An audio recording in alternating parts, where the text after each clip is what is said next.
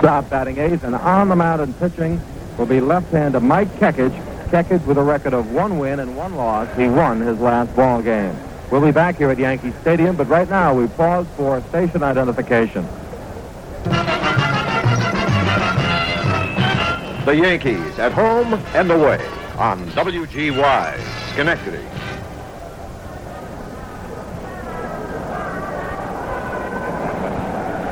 Mike Kekich, the starting pitcher for the Yankees, and Dick Drago will be on the mound for the Kansas City Royals.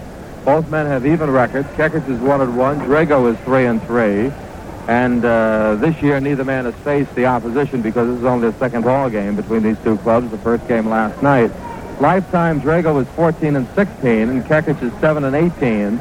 Against the Yankees, Drago is 1-1 lifetime, and Kekich has a record of 0-1. Mike Kekich picked up his first win of the season in his last ball game, and that was Friday night as he bested Jim Perry of the Minnesota Twins, which is a good man to best. The Yankees won that ball game 4-2 for their first victory in 2 years at Minnesota, and Mike Kekich was the winning pitcher. He only went 5 1/3 innings.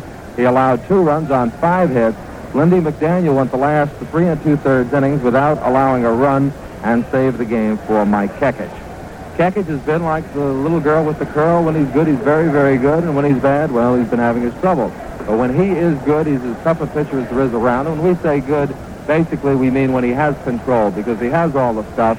He pitched 2 one-hitters in the National League, one of those against the New York Mets, and had no hitters going into the 7th inning on both occasions. However, Kekich, in his lifetime, still has only won 7 ball games. Now, in all fairness, though, this year he was going great in spring training. First start of the season, he pulled a hamstring muscle here against Cleveland. He was out for more than 21 days. And then when he came back, he was used in relief out on the West Coast and was hit pretty hard. However, his last 2 starts, one at Cleveland, in which he looked pretty impressive, was not involved in the decision. And his last game Friday night, he looked as if he may be regaining the form that he had in spring training. Right now, the umpires are making their appearance here at Yankee Stadium. And we'll use the opportunity to run down the scoreboard for you. Chicago playing at Washington. They've been delayed because of rain. Tommy John and Joe Coleman Jr. in that one. Delayed because of rain, Chicago at Washington. Minnesota and Boston, the warm-up pitchers. Siebert against Zepp. Baltimore and Oakland will be much later. Cleveland at Milwaukee later. And what a night for Craig Nettles last night. He had 3 home runs in that doubleheader. Detroit will be at California for a night game, and that'll be much later. In the National League, the Mets and the Braves postponed because of rain. The field has been underwater at Atlanta. They called that one up a long time ago. They called it off. Chicago beat Los Angeles 6-5 this afternoon. For the Cubs, 6-13-3, and for the Dodgers, 5-9-1. The Cubs won it in the bottom half of the 11th inning. The winning pitcher was Aguirre. His record is 3-0, and the loser, Pena, his record is 3-1. San Francisco and St. Louis, a night game. Philadelphia at Cincinnati is Bunning against Nolan. Montreal at Houston later on, and San Diego at Pittsburgh has also been rained out. So it's been raining all over the East, on and off. We mentioned the game rained out down in Atlanta, rained out at Pittsburgh. Time has been called at Washington, and we had a rain shower here earlier. And right now, the New York Yankees take the field. Yankees in second place in the American League's Eastern Division. Yankees with a record of 27 wins and 23 losses, 7.5 games behind the Baltimore Orioles, and 2.5 games ahead of the third-place Washington Senators. Washington won last night, as did Baltimore. However, the Detroit Tigers were defeated, so they fell another game behind the Yankees. The Yankees now 3.5 games ahead of the Tigers. At Yankee Stadium, our national anthem.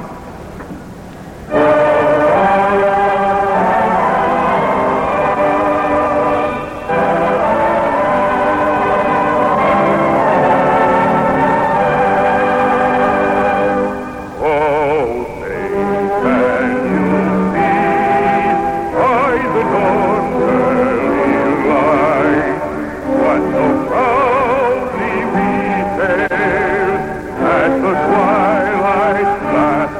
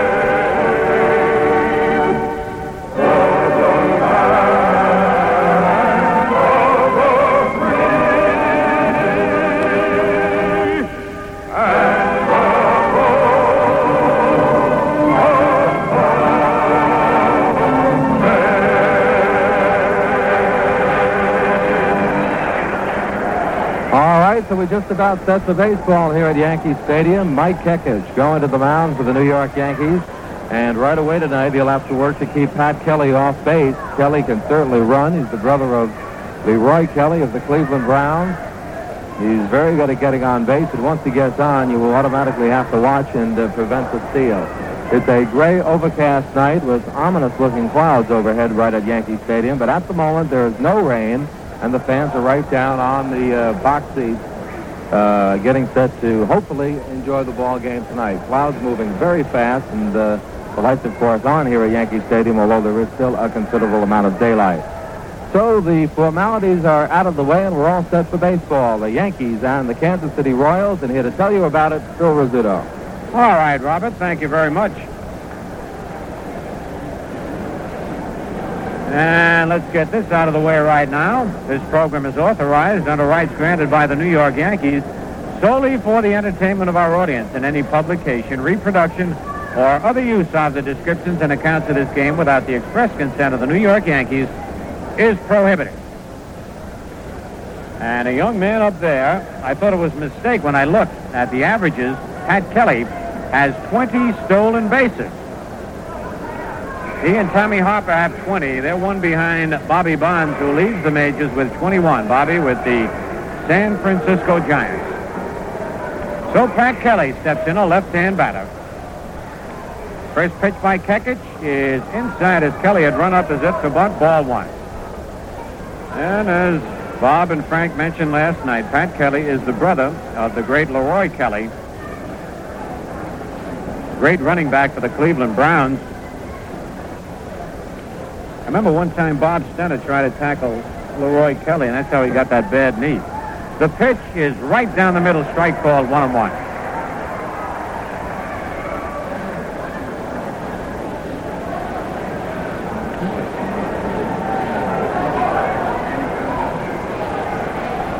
The 1-1 pitch on the outside corner. 1 ball, 2 strikes. Kelly is batting .267. 3 doubles, 2 homers, and 9 runs batted in.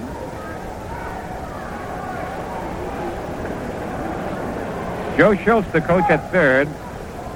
See, Danny Carnival was at first last night. Curve bounced to first base. Cato one-hands it, races to the bag. It's 1 out. Good man to keep off the bases, Pat Kelly. That brings up Jackie Hernandez, hitting .233 with 3 doubles, a triple, a homer, 5 runs batted in.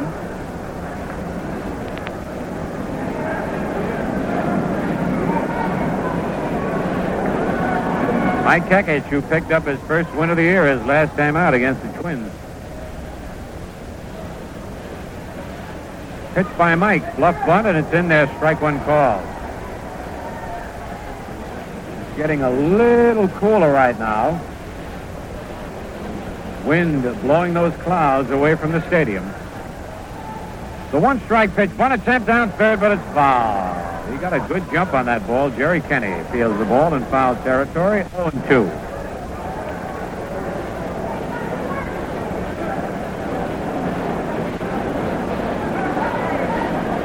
Hernandez back to the plate.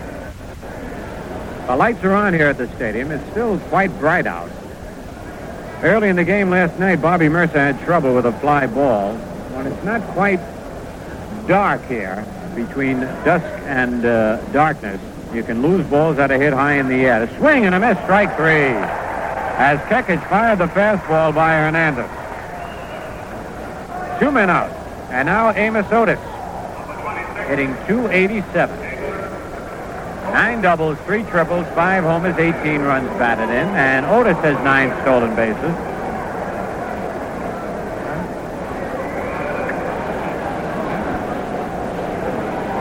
Otis's record on stolen bases is even more impressive when you realize he has not been thrown out. He has 9 stolen bases in 9 attempts. The pitch is high, ball 1. Pat Kelly now, on the other hand, has 20 stolen bases, but he's been thrown out 10 other times. So in 30 attempts, he's stolen 20 bases. Of course, Otis's record is even better. There's a bunt attempt fouled off and off the shin guard of Thurman Munson. 1-1.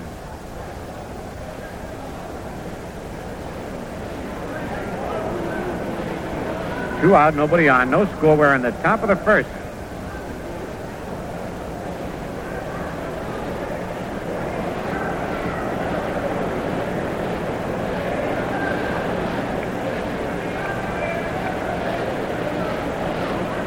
Two out, nobody on. Big Bob Oliver on deck. The windup and the changeup is lined to left field. It could be in the seats. And White cannot get to it. It hits the top of the railing and bounces in a home run for Amos Otis. And Mike Keckett tried to get the changeup by Otis. Got it up a little too high. And Otis drills home run number 6. It hit the top of the railing on the left field wall. Had White been able to get over there in time, he could have caught it, but it was more of a line drive, and Kansas City leads 1-0. And that Amos Otis is really enjoying Yankee pitching here early in the season. From what we've seen of the trade the Royals made with the Mets, it looks like a good trade for the Royals. Not only Otis, but also the way Bob Johnson pitched last night. Certainly does. And, of course, Joey Foy is a tried and tested ball player, though he has had a bad start this year. Bob Gamere mentioned that Amos Otis was 3 for 4 last night. This base hit now makes him 4 for 5 so far. Bob Oliver takes the pitch outside, ball 1. Oliver's hitting .291, 9 doubles, 3 triples, 9 homers, and 35 runs batted in. The 1-0 pitch, swing and a miss, 1-1. If I remember rightly, Bob, in Minnesota, Keckett threw a lot of changeups. And though he was not touched for base hits, a lot of long fouls hit off him. Right, they got a hold of a couple of them. So he's been working on it. That's the first year he's thrown it. Really thrown it. Fastball a little high, 2-1. The best part of a change of pace, it looks so inviting to the hitter that they'll swing at it no matter where it is. And if you make it too good, like that last pitch to Otis, then you're in trouble. Fastball, swing and a miss, strike 2, 2-2. Of course, on a night like this, there's nothing like getting the jump. It's always nice to get a jump in a ball game, but when there is a threat of rain, you like to get it even more so than usual. Right, Bob, because you figure could go just 5 innings and 1 run can be so important. Here's the 2-2 delivery. Swing and a miss, strike 3. So Keckett gets 2 strikeouts in the inning, 1 hit and 1 run, the homer by Otis. Nobody left, and at the end of 1/2 inning, it's Kansas City 1 and the Yankees coming to bat. I'm Robert, the roving reporter, looking for all the news that fits the print. Welcome to Jim Schultz's Schenectady Chrysler Plymouth, where we have all the cars that fit your budget. I've come to investigate this man bites deal story that's going around. It'll make a good story, so shoot. Yeah, okay. At Jim Schultz's Schenectady Chrysler Plymouth, it only takes a minute for everybody to bite the best deal. Duster at $21.72. Right. There's more. Less $800 in trade. Got you. That makes $13.72 total. Okay, I'll print that. Now, what does your competition say? That isn't fit to print. Minute. It only takes a minute to get a better deal. That's how we do it at Jim Schultz's Schenectady Chrysler Plymouth. Jim Schultz's Schenectady Chrysler Plymouth, 1016 State Street, Route 5, 1 minute from downtown Schenectady.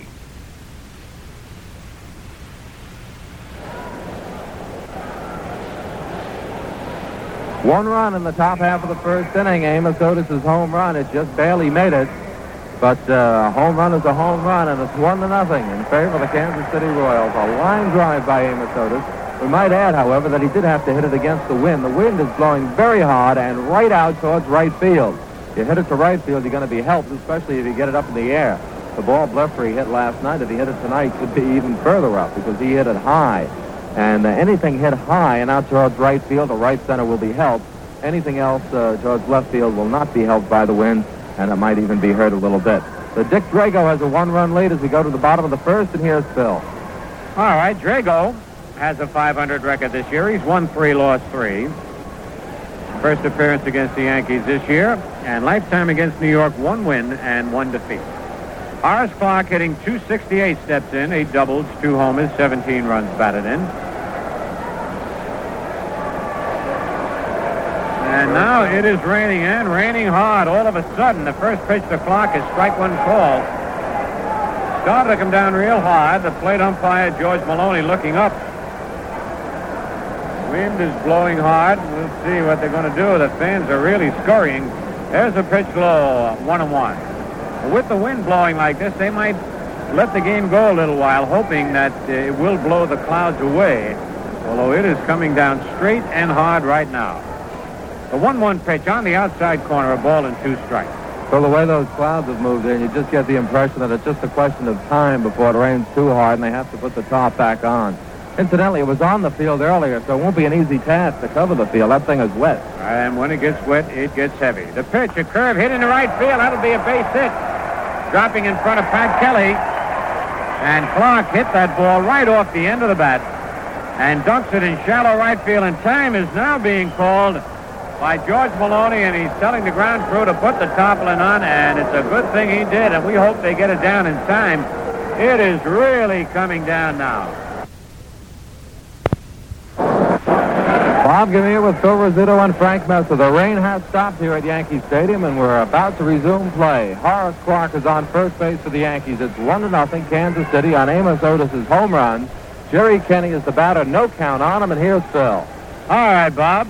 So the delay was not too long. The pitch to Kenney almost hits him as I saw a bolt of lightning beyond the scoreboard in right center. A jagged streak of lightning that cut through the night. Sound like a poet, don't I? That might be the last bit of poetic justice you'll hear if another bolt comes. Throw to first base, and Clark is back. 20-minute delay, says Bob Fischel. Nobody out. Yankees trailing 1-0, bottom of the first. The stretch and the pitch, foul. Back and in the press box. And let's see. Maury Allen got it after a couple of bounces. Was not fielded cleanly. Maury Allen, by the way, is the official scorer. How I love giving him an error. Frank Messer has given him an error. I'll still give Maury Allen an error. 1-1 on Kenney. In at third base is Bob Oliver. Clark leads the pitch. Line at center field, a base hit. Otis up with the ball. Clark rounds second and then comes back. And Jerry Kenney really butcher boyed a high fastball. So he has 3 for 3 his last 3 official times at bat. And the Yankees with runners at first and second, nobody out, and the batter Bobby Mercer. He and Bluffrey have been the hitting stars against this club. Bluffrey had the home run, but in addition to the 3 hits that Kenney has had, he also walked, and he got a sacrifice fly last night, and there's another bolt of lightning. Let's hope that's going away from the ballpark. It looks, at least the wind is blowing everything away from the park. Bobby Mercer, batting .236, 6 doubles, 6 homers, 21 runs batted in. Oliver still in at third. Deep at first is Joe Keogh. Pitch to Bobby, a curve hit deep, but foul way back in the upper deck. A hanging curveball that Bobby Mercer really jumped at. A lot of sand has been dumped around the home plate area and the pitcher's box, and about 1/3 of the way down the first base line where a little rain seeped in. But the ground crew, headed by Jimmy Esposito, did a great job getting the tarpaulin down. The pitch outside, and it's 1-1. Rain has cooled things off quite a bit.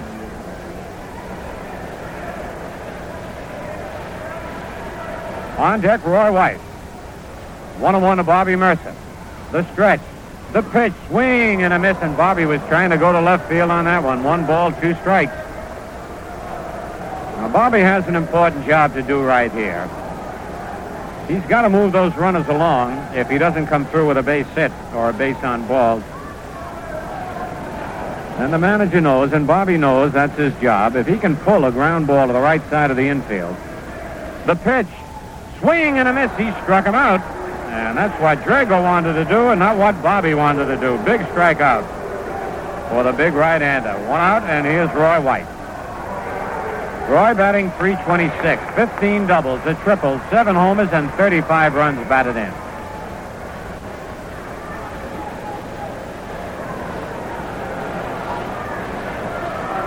So that was a big play. Had Bobby been able to hit the ball on the ground, it would have moved the runners up where they'd be in real good scoring position with only one out.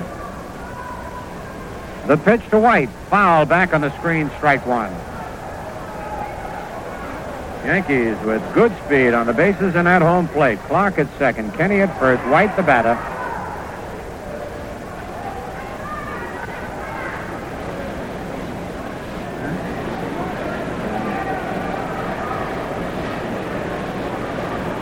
One nothing. Kansas City leads on the home run by Amos Otis.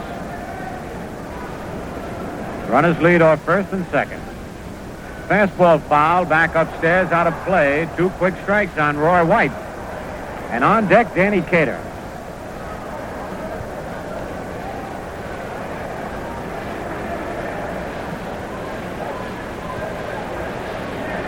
Dick Hauser coaching at third. Elston Howard at first for the Yankees. First 2 Yankees up single, Clark and Kenny. Mercer was struck out. Stretch by Drago. Just outside. Just missed the corner. A ball and 2 strikes. After those first 2 hits, Phil, they got up Tom Bergmeyer, whom they've just recalled from Omaha, and he's warming up in the bullpen. But Drago settled down. He got Mercer out, and now he's 1-2. All right. Big hitter up there for Drago. The pitch. High fly ball to right center, but Otis will have no trouble. Clark is tagging up. Otis makes the catch. The throw as Clark goes into third, cut off by Hernandez. Harrison at third, holding at first Kenny. That would have tied up the score had Mercer been able to move the runners up. But now it's 2 out runners at first and third, and the batter, Danny Cater. Danny batting .312, 14 doubles, 3 triples, 3 homers, 36 runs batted in.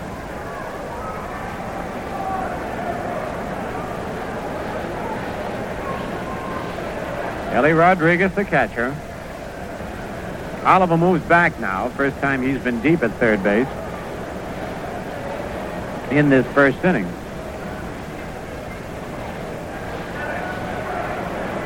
Kenny at first, Clark at third.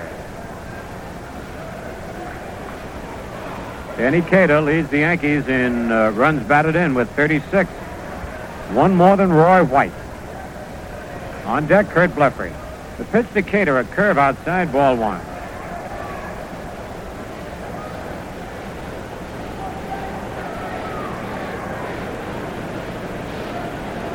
They play Danny straight away as he hits to all field.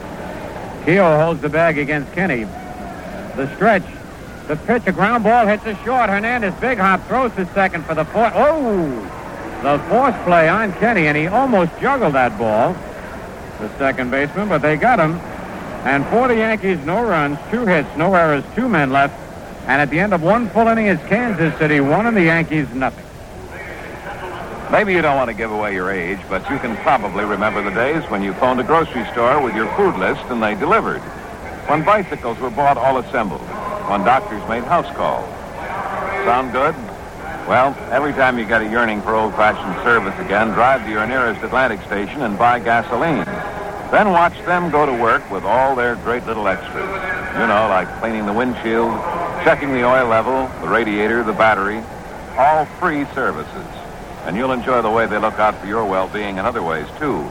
If replacements are required, the Atlantic men do it with top-flight replacement brands. And it's all done effortlessly and in good spirits. Now, please understand this isn't a knock at modern self-service, but you have to admit you'll enjoy a little old-fashioned Atlantic pampering, too.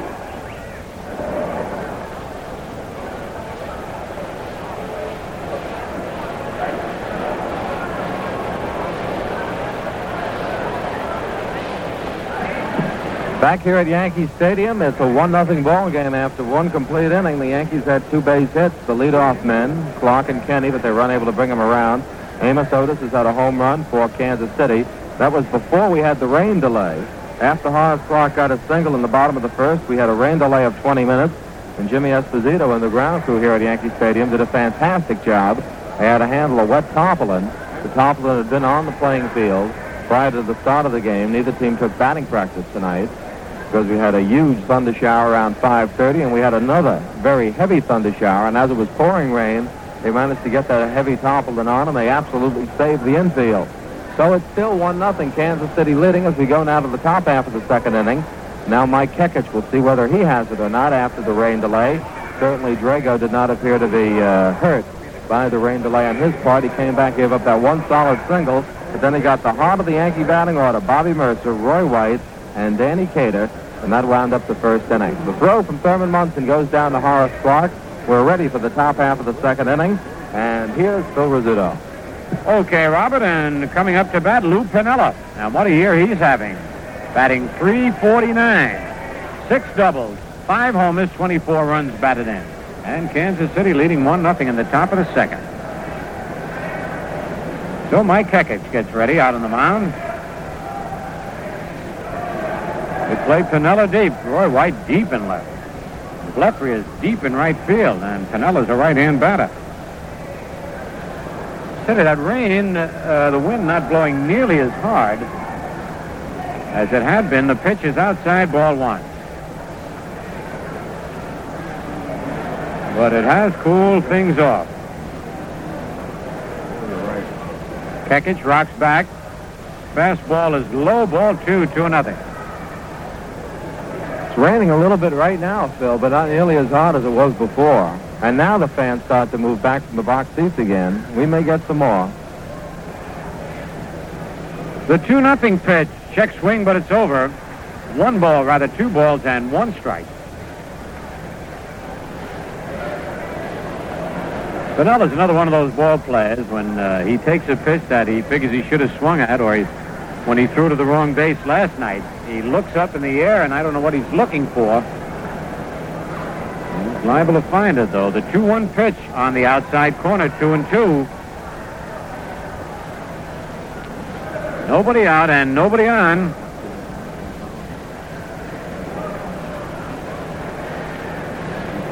And the fans are scattering again as the rain starts down. 2 balls, 2 strikes. On deck, Joe Keogh. Pitch to Piniella. Swing and a miss. And I want to tell you, this Kekich is as fast tonight as we've ever seen him. That's 3 strikeouts for Mike. And he has thrown that fastball by Hernandez, by Bob Oliver, and now by Lou Piniella. And here's Joe Keogh. First baseman hitting .324. 2 doubles, a triple, 4 homers, and 13 runs batted in. He's talking about Pat Kelly being the brother of Leroy Kelly. Joe Keogh is the brother of Marty Keogh, who was in the big leagues for quite a few years with the Red Sox in Cincinnati. 1 strike on the left-hand batter.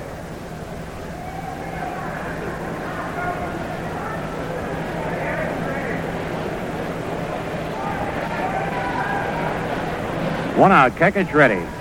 His curve is taken as Keogh has ready to bunt the ball, but it broke outside and low, 1-1. 1 out, nobody on, 1-0, Kansas City leading in the top of the second.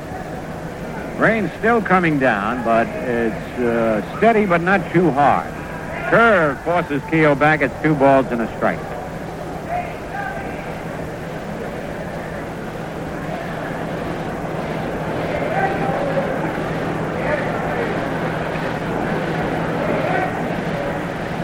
The 2-1 pitch. Swing and a foul upstairs and out of play, 2-2. You heard the applause, a fine catch by a fan in the upper deck. And now Kekich wants a new baseball. George Maloney flips one out to him. Count is even at 2-2. Kansas City leading 1-0. Kekich winds his pitch high and tight, ball 3, 3-2.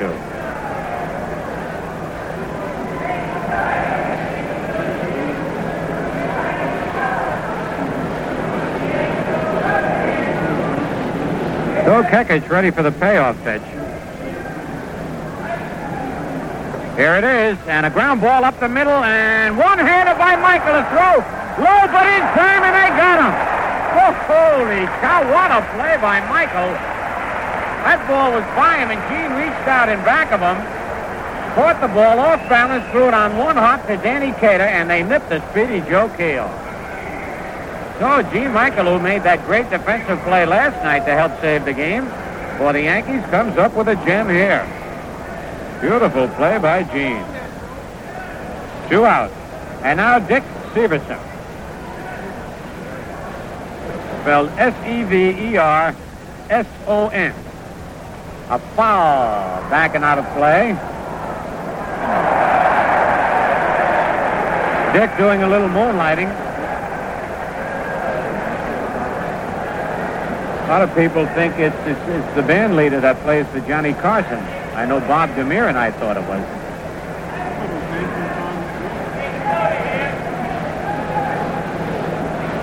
Two out.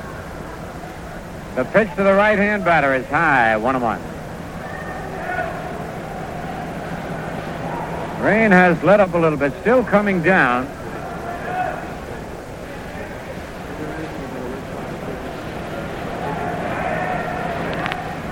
The 1-1 delivery, a curve in there. 1 ball, 2 strikes. Good curve by Mike Kekich.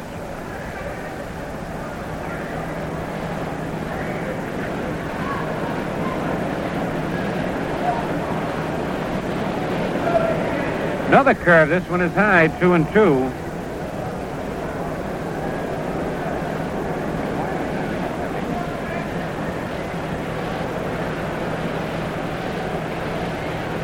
Now the 2-2 delivery. Foul upstairs and out of play.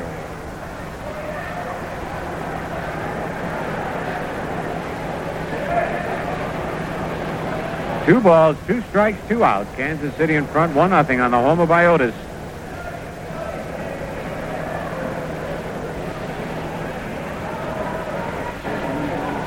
Mike ready. Fastball hit out in the right field. Coming on Bleffer. He's going to play it on 1 hop. And a base hit for Dick Severson. The opposite field single. That'll bring up Ellie Rodriguez. Ellie had himself a couple of base hits last night. He's batting .268. 5 doubles, a triple, a homer, and 6 runs batted in. Phil, did you hear about the Yankee fan we have here tonight who came all the way from Georgia, believe it or not, for this ball game? I heard something about it, and I met the young man. Jackie Farrell introduced him to me. Nice kid, Darrell Huckabee. He's just outside of Atlanta, Porterdale, Georgia. The pitch, check swing, it's in there, strike ball. This fellow graduated from high school yesterday or the day before, and he and his father drove straight through to come to Yankee Stadium so he could see a ball game, and he's going back after the game. Well, let's hope this one doesn't get rained out so he can see it. He said he was listening to the game last night and got quite excited. Swing and a miss, strike 2, 0-2. Of course, if you've been listening to Yankee games all year, that's all they've been. Exciting ball game.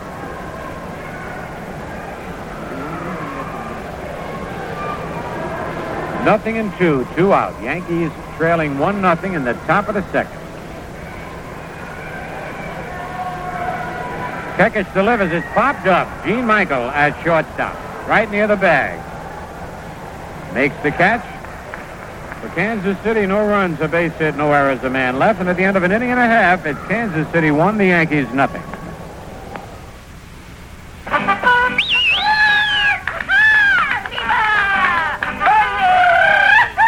We are having a Brazilian towel dance in celebration of the Brazilian towel sale at your Atlantic service stations.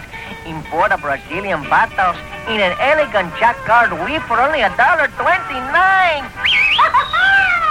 Oh, and the beach towel for only $2.99. And get this, amigo, when you buy the bath mat for only $2.49, you get a hand towel free.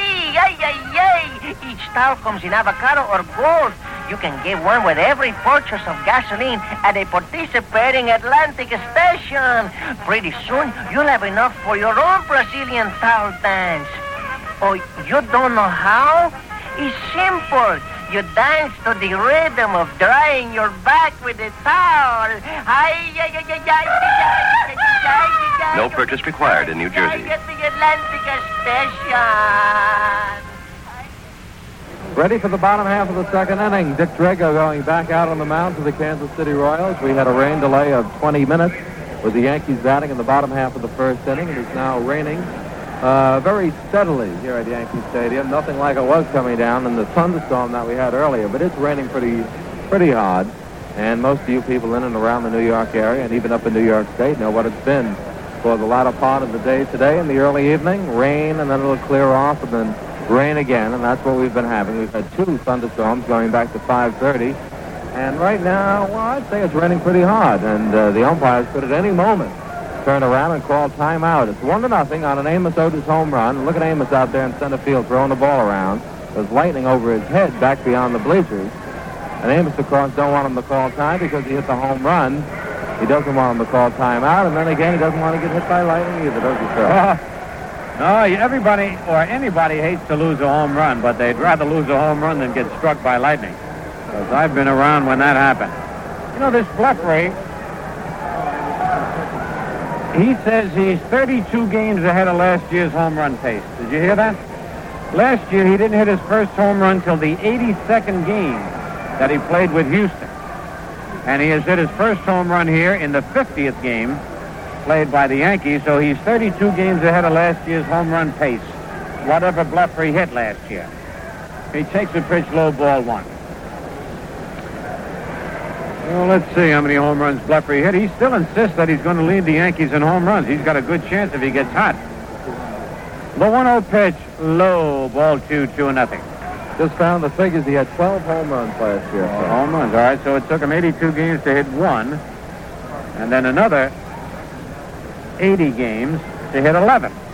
But, of course, Harry Walker did change his stance. There's a pitch outside, and 3-0. You got him to hit to left field, and that Astro Dome is a tough place to hit home runs.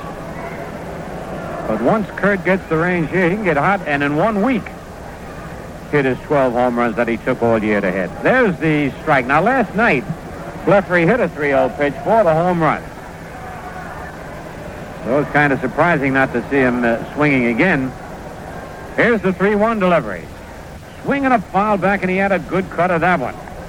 Kurt was saying that for him to swing a 3-0, it has to be on the inside part of the plate. Even if he had the go-ahead sign, he would want the ball on the inside part of the plate before he would cut at a 3-0 pitch. Well, I said it, the way he stands, he almost has to have that ball on the inside part of the plate if he wants to pull. Here's the payoff pitch.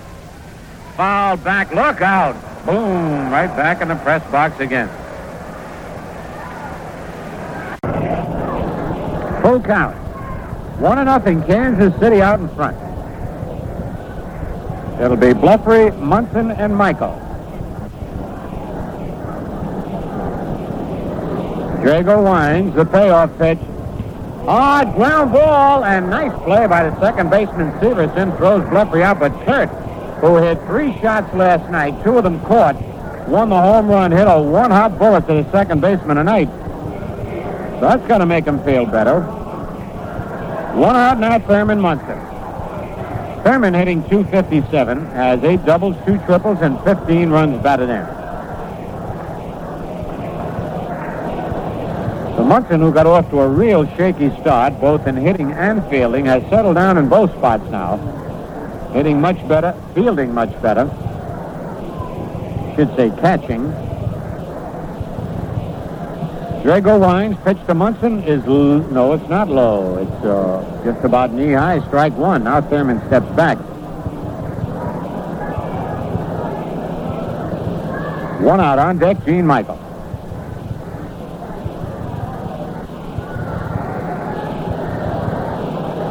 Drago, big right-hander, kicks, delivers a curve swing and a miss. 0-2, and that pitch had broken out of the strike zone.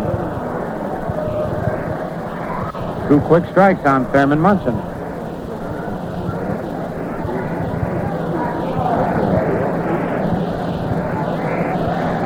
Mets were rained out down in Atlanta. Rained out very early. They had rain all day there.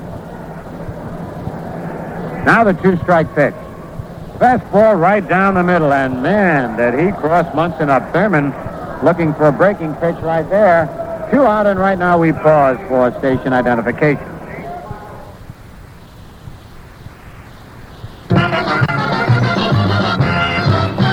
The Yankees at home and away on WGY, Schenectady. We're going to interrupt our presentation of the Yankee-Kansas City game in order to join the NBC network for President Nixon's address to the nation on Cambodia, Vietnam, and the situation in the East. Immediately following the president's address and the presentation from the network, we'll rejoin the Yankees and Kansas City at Yankee Stadium. So stay right where you are. You'll hear the president's address, and then following that, we'll go back to the ball game. As you know, Kansas City leads. We'll bring you up to date on what happens while you're away before we rejoin the ball game. All of this yours on WGY, Schenectady, New York. It's now 9 o'clock. This is NBC News. President Nixon gives an interim report on the war in Indochina. This is Carl Stern, NBC News, Washington. From the White House, President Nixon is about to deliver a brief interim report on American operations in Cambodia and Vietnam. Aides declined to guarantee anything special would be announced, although the president received a high-level military briefing Sunday. Mr. Nixon is anxious to blunt Senate criticism of the Cambodian action. His supporters today were unable to soften a Senate resolution which would cut off money for any future U.S. forays into Cambodia. Here now is the President of the United States. Good evening, my fellow Americans. 1 month ago, I announced the decision ordering American participation with South Vietnamese forces in a series of operations against communist-occupied areas in Cambodia, which have been used for 5 years as bases for attacks on our forces in South Vietnam. This past weekend in the Western White House in California, I met with Secretary Laird, General Abrams, and other senior advisors to receive a first-hand report on the progress of this operation. Based on General Abrams' report, I can now state that this has been the most successful operation of this long and very difficult war. Before going into the details which form the basis for this conclusion, I believe it would be helpful to review briefly why I considered it necessary to make this decision, what our objectives were, and the prospects for achieving those objectives. You will recall that on April 20th, I announced the withdrawal of an additional 150,000 American troops from Vietnam within a year, which will bring the total number withdrawn since I have taken office to 260,000. I also reaffirmed on that occasion our proposals for a negotiated peace. At the time of this announcement, I warned that if the enemy tried to take advantage of our withdrawal program by increased attacks in Cambodia, Laos, or South Vietnam in a way that endangered the lives of our men remaining in South Vietnam, that I would, in my capacity as Commander-in-Chief of our armed forces, take strong action to deal with that threat. Between April 20th and April 30th, Communist forces launched a series of attacks against a number of key cities in neutral Cambodia. Their objective was unmistakable: to link together bases they had maintained in Cambodia for 5 years in violation of Cambodian neutrality. The entire 600-mile Cambodian-South Vietnam border would then have become one continuous hostile territory from which to launch assaults upon American and Allied forces. This posed an unacceptable threat to our remaining forces in South Vietnam. It would have meant higher casualties. It would have jeopardized our program for troop withdrawals. It would have meant a longer war. And carried out in the face of an explicit warning from this government, failure to deal with the enemy action would have eroded the credibility of the United States before the entire world. After very intensive consultations with my top advisors, I directed that American troops join the South Vietnamese in destroying these major enemy bases along the Cambodian frontier. I said when I made this announcement, our purpose is not to occupy these areas. Once the enemy forces are driven out of the sanctuaries and once their supplies are destroyed, we will withdraw. That pledge is being kept. I said further on that occasion, we take this action not for the purpose of expanding the war into Cambodia, but for the purpose of ending the war in Vietnam. That purpose is being advanced. As of today, I can report that all of our major military objectives have been achieved. 43,000 South Vietnamese took part in these operations, along with 31,000 Americans. Our combined forces have moved with greater speed and success than we had planned. We have captured and destroyed far more in war material than we anticipated. And American and Allied casualties have been far lower than we expected. In the month of May, in Cambodia alone, we captured a total amount of enemy arms, equipment, ammunition, and food nearly equal to what we captured in all of Vietnam in all of last year. Here's some film of the war material that has been captured. This is some ammunition you see. We've captured more than 10 million rounds of ammunition. That's equal to the enemy's expenditures of ammunition for 9 months. And here also, you see a few of the over 15,000 rifles and machine guns and other weapons we've captured. They will never be used against American boys in Vietnam. This reality was brought home directly to me a few days ago. I was talking with the union leader from New York. His son died in Vietnam this past February. He told me that had we moved earlier in Cambodia, we might have captured the enemy weapon that killed his son. And now you're looking at some of the heavy mortars and rocket launchers and recoilless rifles that have shelled U.S. base camps in Vietnamese towns. We've seized over 2,000 of these, along with 90,000 rounds of ammunition. That's as much as the enemy fires in a whole year. Had this war material made its way into South Vietnam, and had it been used against American and Allied troops, U.S. casualties would have been vastly increased. And here you see rice, 11 million pounds of rice we have obtained. This is more than enough rice to feed all the enemy's combat battalions in Vietnam for over 3 months. But this rice you see will not be feeding enemy troops now, rather the war refugees you saw a moment ago. Now, with the rainy season now beginning, it will take the enemy months to rebuild his shattered installations and to replace the equipment we have captured or destroyed. The success of these operations to date has guaranteed that the June 30 deadline I set for withdrawal of all American forces from Cambodia will be met. General Abrams advises me that 17,000 of the 31,000 Americans who entered Cambodia have already returned to Vietnam. The remainder will return by the end of this month. This includes all American air support, logistics, and military advisor personnel. The only remaining American activity in Cambodia after July 1st will be air missions to interdict the movement of enemy troops and material where I find that is necessary to protect the lives and security of our men in South Vietnam.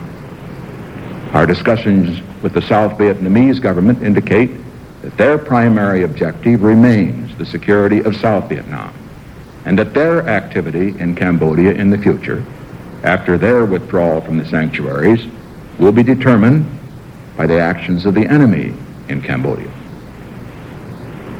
When this operation was announced, the critics charged that it would increase American casualties, that it would widen the war, that it would lengthen our involvement, that it might postpone troop withdrawals. But the operation was undertaken for precisely the opposite reasons, and it has had precisely the opposite effect. Let us examine the long-range impact of this operation. First, we have eliminated an immediate danger to the security of the remaining Americans in Vietnam, and thereby reduced our future casualties. Seizing these weapons and ammunition will save American lives. Because of this operation, American soldiers who might not otherwise be ever coming home will now be coming home. Second, we won some precious time for the South Vietnamese to train and prepare themselves to carry the burden of their national defense so that our American forces can be withdrawn. From General Abrams' reports and from our advisors in the field, One of the most dramatic and heartening developments of the operation has been the splendid performance of the South Vietnamese Army. 60% of all the troops involved in the Cambodian operations were South Vietnamese. The effectiveness, the skill, the valor with which they fought far exceeded our expectations. Confidence and morale in the South Vietnamese Army has been greatly bolstered. This operation has clearly demonstrated that our Vietnamization program is succeeding. And third, we have ensured the continuance and success of our troop withdrawal program. On April 20, I announced an additional 150,000 Americans would be home within a year.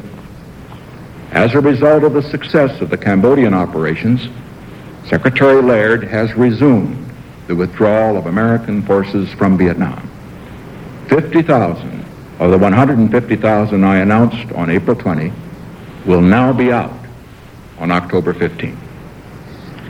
As long as the war goes on, we can expect some setbacks and some reversals. But following the success of this effort, the meeting Sunday, we can say now with confidence that we will keep our timetable for troop withdrawals. Secretary Rogers and I have been particularly encouraged by the resolve of 11 Asian countries at the Jakarta conference to seek a solution to the problem of Cambodia. Cambodia offers an opportunity for these 11 Asian nations, as well as other countries of the area, to cooperate in supporting the Cambodian government's effort to maintain Cambodia's neutrality, its independence, and its territorial integrity. We shall do what we can to make it possible for these Asian initiatives to succeed. To the North Vietnamese tonight, I say again, the door to a negotiated peace remains wide open. Every offer we have made at the conference table, publicly or privately, I herewith reaffirm. We are ready to negotiate whenever they are ready to negotiate. However, if their answer to our troop withdrawal program and to our offer to negotiate is to increase their attacks in a way that jeopardizes the safety of the remaining forces in Vietnam, I shall, as my action 5 weeks ago clearly demonstrated, take strong and effective measures to deal with that situation. As all of you know, when I first announced the decision of Cambodia, it was subjected to an unprecedented barrage of criticism in this country. I want to express tonight my deep appreciation to the millions of Americans who supported me then and who have supported me since in our efforts to win a just peace. But I also understand the deep divisions in this country over the war. I realize that many Americans are deeply troubled. They want peace. They want to bring the boys home. Let us understand once and for all that no group has a monopoly on those concerns. Every American shares those desires. I share them very deeply. Our differences are over the best means to achieve a just peace. As president, I have a responsibility to listen to those in this country who disagree with my policies. But I also have a solemn obligation to make the hard decisions which I find are necessary to protect the lives of 400,000 American men remaining in Vietnam. When I spoke to you a month ago, a clear threat was emerging in Cambodia to the security of our men in Vietnam. Ask yourselves this question. If an American president had failed to meet this threat to 400,000 American men in Vietnam, would those nations and peoples who rely on America's power and treaty commitments for their security in Latin America, Europe, the Mideast, other parts of Asia, retain any confidence in the United States? That is why I deeply believe that a just peace in Vietnam is essential if there is to be a lasting peace in other parts of the world. With this announcement tonight, we have kept the pledge I made when I ordered this operation, that we would withdraw from Cambodia on a scheduled timetable, just as this administration has kept every pledge it has made to the American people regarding the war in Vietnam and the return of American troops. Let's look at the record. In June of 1969, I pledged a withdrawal of 25,000 troops. They came home. In September of the same year, I said I would bring home an additional 35,000. They came home. In December, I said an additional 50,000 Americans were coming out of Vietnam. They, too, have come home. There is one commitment yet to be fulfilled. I pledge to end this war, and I shall keep that promise. But I am determined to end the war in a way that will promote peace rather than conflict throughout the world. I am determined to end it in a way that will bring an era of reconciliation to our people and not an era of furious recrimination. In seeking peace, let us remember that at this time, only this administration can end this war and bring peace. We have a program for peace, and the greater the support the administration receives in its efforts, the greater the opportunity to win that just peace we all desire. Peace is the goal that unites us. Peace is the goal toward which we are working. And peace is the goal this government will pursue until the day we reach it. Thank you and good night. And so President Nixon has described the Cambodian operation as the most successful of the Vietnam War. He said all major military objectives have been achieved, but the amount of enemy supplies captured just in May was equal to what had been seized in a year in South Vietnam. On the other hand, he downplayed earlier estimates that what was captured would set back the enemy 6 months or more. The president reported that 17,000 of the 31,000 American troops sent to Cambodia have left now. He made it clear, however, that U.S. air action against enemy supply and troop movements in Cambodia will continue past the end of the month, an announcement which may clash with the Senate's apparent wish that U.S. action there cease after June 30th. Significantly, he did not attempt to place any limitations on South Vietnamese action in Cambodia. The president said another 50,000 Americans will come home from Vietnam by October 15th, as promised, although that number reflects a slightly slower pace of withdrawal. You're listening to NBC News. This is WGY in Schenectady, New York. We're set now, just about to go back to Yankee Stadium and resume the ball game. We'll bring you up to date on what happened when we left you for the president's address. It was in the bottom of the second inning. With 2 out, nobody on. Michaels bounced out second to first to end the inning. In the top of the third, Drago was up first for Kansas City. He struck out swinging. Leadoff man Kelly bounced out pitcher to first, and Hernandez bounced out short to first, a 1-2-3 inning for Kekich. In the bottom of the third inning, Kekich was up first, and he struck out swinging. Clark beat out a roller to deep second base. Jerry Kenney bounced out to first base with Clark going to second. Bobby Mercer is at the plate right now in the bottom of the third.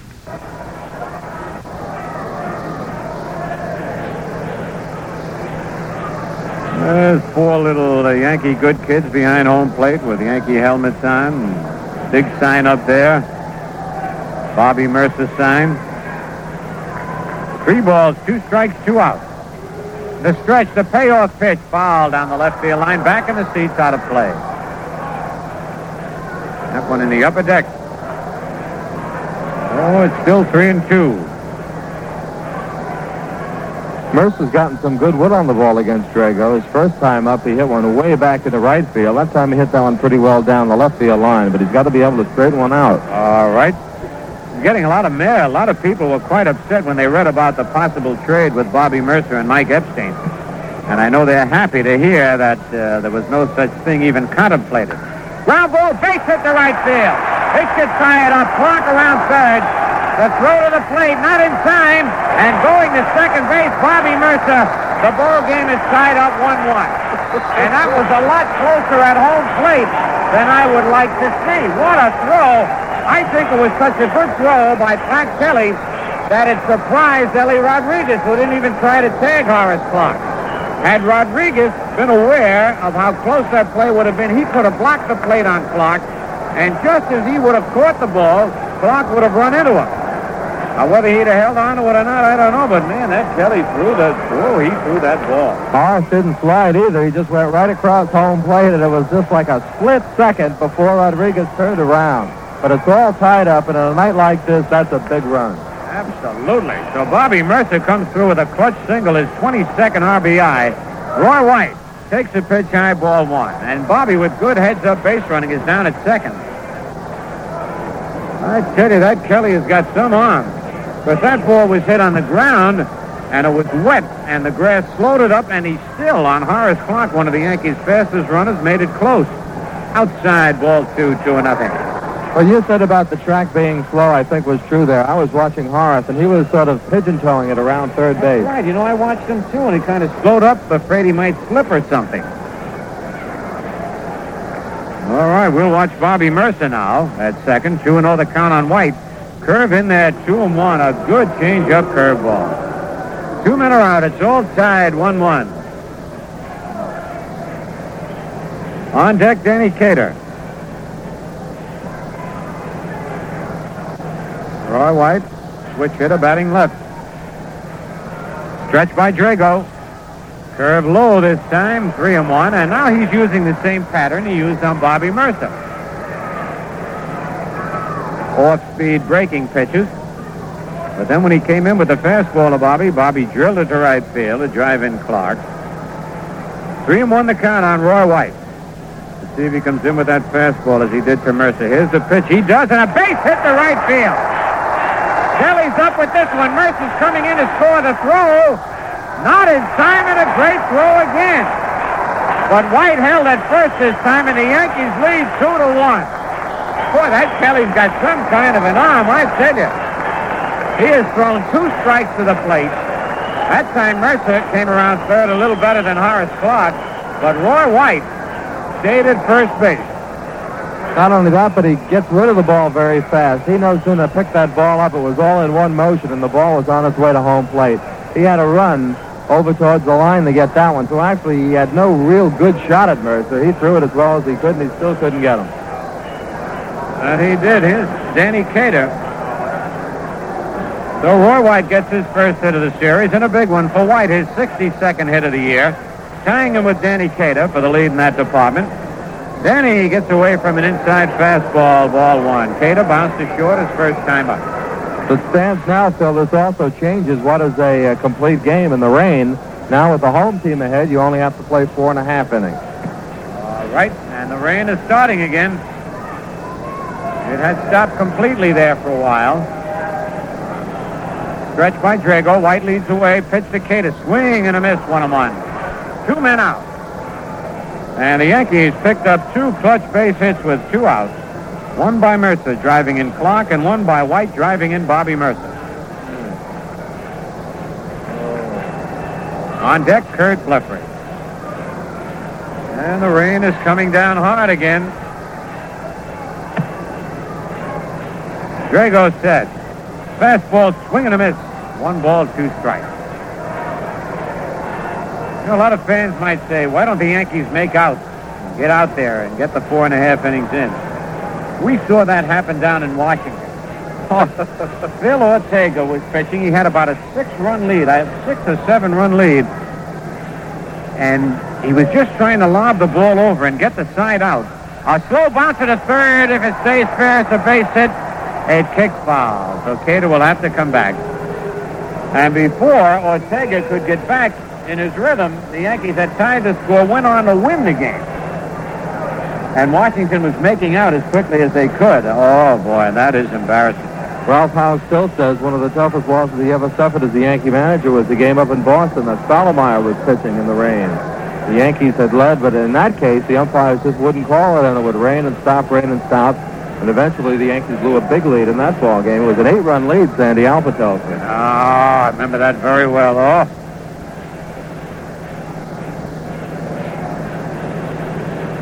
All right, it's 1 ball, 2 strikes on Danny Cater, 2 outs. White at first. The Yankees lead 2-1. Now the rain has let up a little bit. It's going to be one of those nights. Roy White leads off first. Drago sets. His pitch is foul down the right field line, out of play.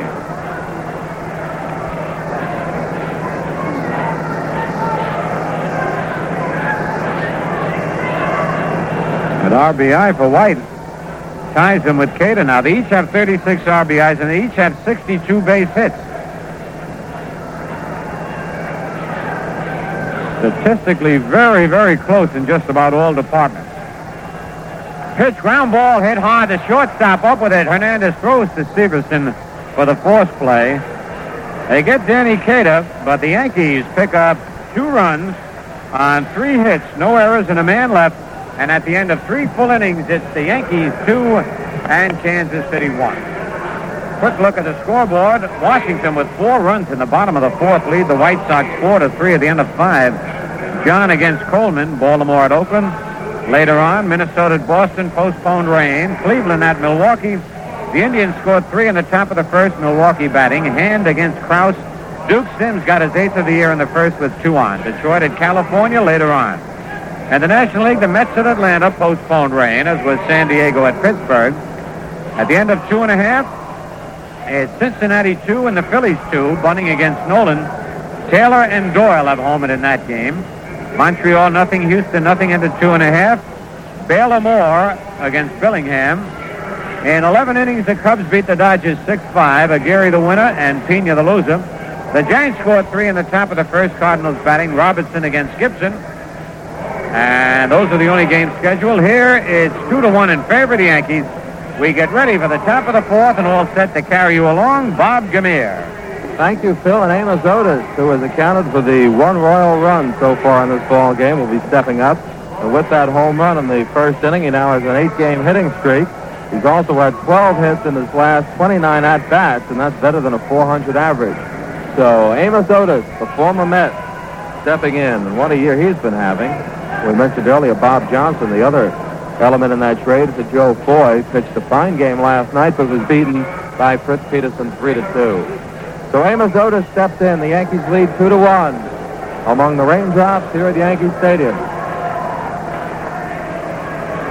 Amos Otis, the batter.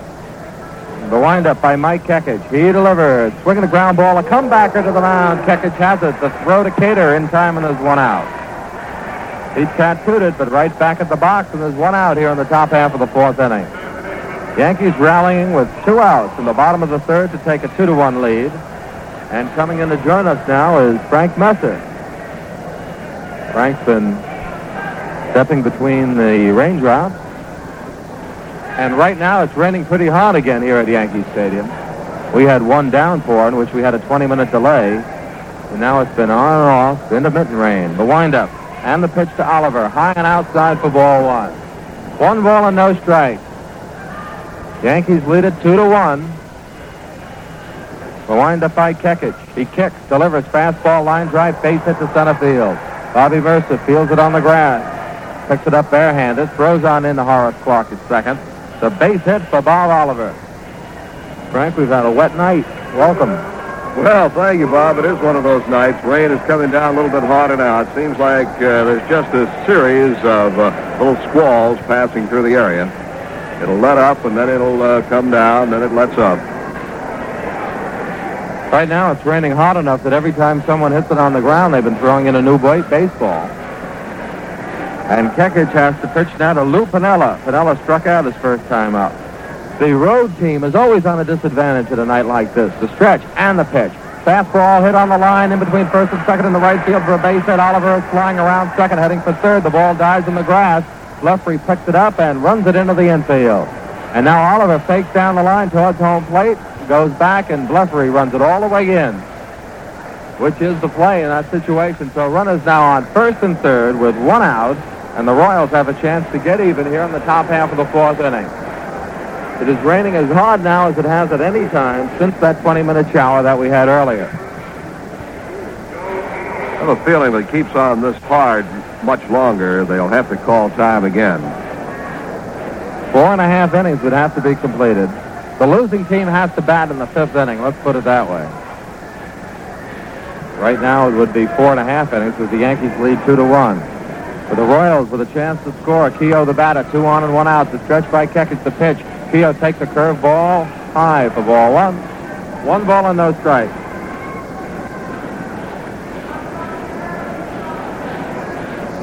Keogh came into this ball game batting .324, bounced out to shortstop, first time out.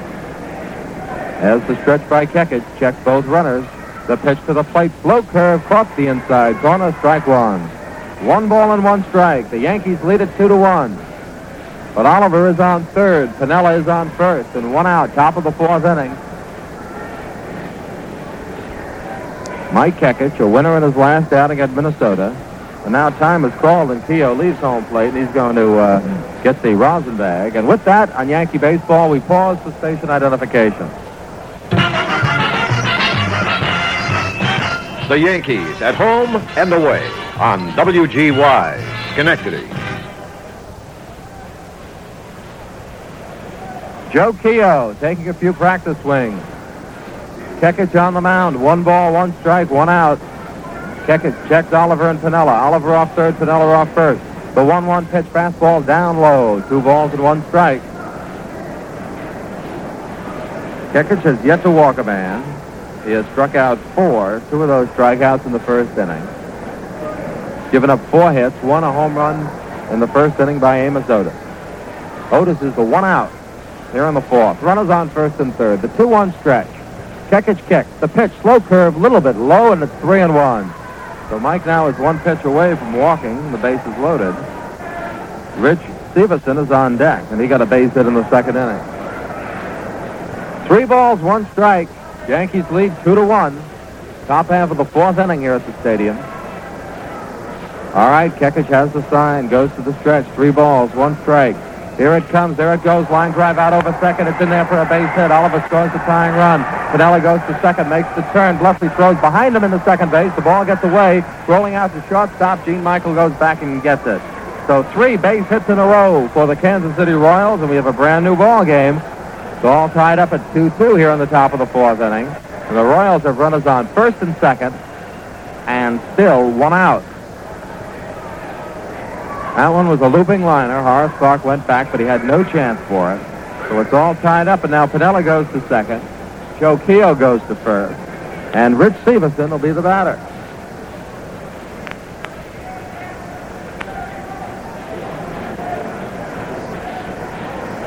Kekich now toying with the rosin bag. Gets back on the mound. It's been a steady rain here for the past couple of innings. Runners on first and second. Yankees in double play depth. 1 out. Kekich goes to the stretch. Pitching to the number 7 man, Stevenson. The swings is a high pop-up in foul territory. Munson and Cater coming over. And who's going to get it? Nobody. Ball hits right between them in front of the Yankee dugout. In fairness to both men, it's very wet over there, right in front of the dugout. And it wasn't hit that high in the first place. That's right. Both Munson and Cater were going after it, and that mud, the running track right in the front of the dugout, has got to be a very, very treacherous place. You can't take that last step as you would on a dry evening or a dry day. No errors charged. 2 runs, 5 hits, no errors for both ball clubs. Top half of the fourth inning, and it's tied up at 2-2. So Stevenson has a life. 0-1 the count.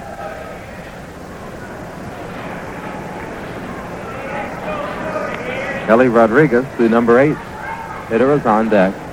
No balls, 1 strike. Kekich to the belt. Stretches, lets it fly. It's a little pop down the right field line. The ball curving, going foul, and back into the seat. So Stevenson has hit 2 pop-ups, both foul. One landed on the playing field and the other one out of play. No balls and 2 strikes.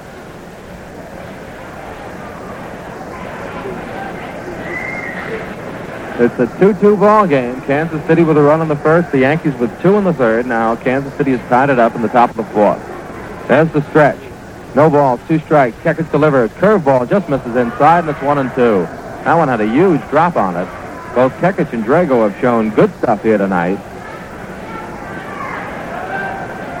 1 ball and 2 strikes to count. And of course, both pitchers had to sit down for 20 minutes during the rain delay. All right, Kekich working quickly now. Goes to the belt. Mike kick. Pitch. Curveball. Hits on home plate. Nice block by Munson, and it's 2-2. That ball bounced right on home plate. Munson made a nice play on it. Right now, umpire George Maloney wants to have a look at it, and he throws it back to Kekich.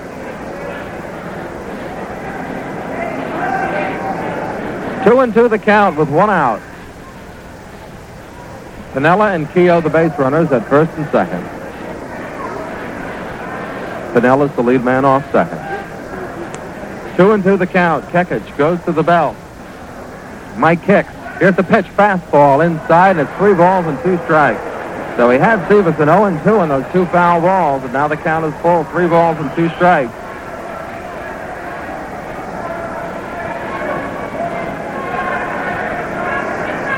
Mike's had a little bit too much stuff on his fastball and on his curve. 3-2. Here's the stretch.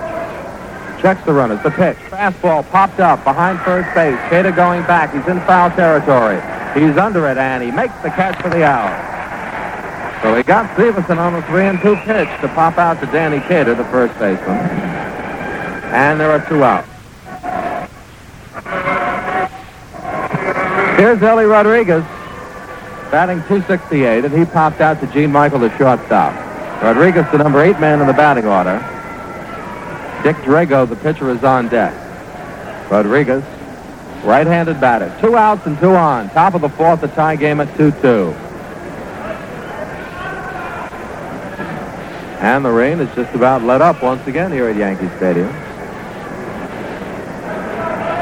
Each time it lets up like this, I hope we've seen the end of it. Right. There's the stretch. The pitch. Rodriguez takes the curveball in there for the called strike 1. No balls and 1 strike. That was a beauty that Mike broke off. Of course, when his curve is coming over the plate, he's much more effective. Otherwise, they let the curve go and just wait for that fastball. That curve broke in and over. No balls and 1 strike. Kekich now goes to the belt. Checks Piniella off second. Keogh off first. The pitch. Curveball bounces in front of the plate, and Munson knocks it down. It's 1-1. Thrown very few fastballs here with the men on base. 1-1 to Rodriguez. Rodriguez with 1 home run and 6 RBIs on the season. Coming into this game, he had 13 hits and 34 at-bats in his last 10 games. So he's now had 13 hits and 35 at-bats.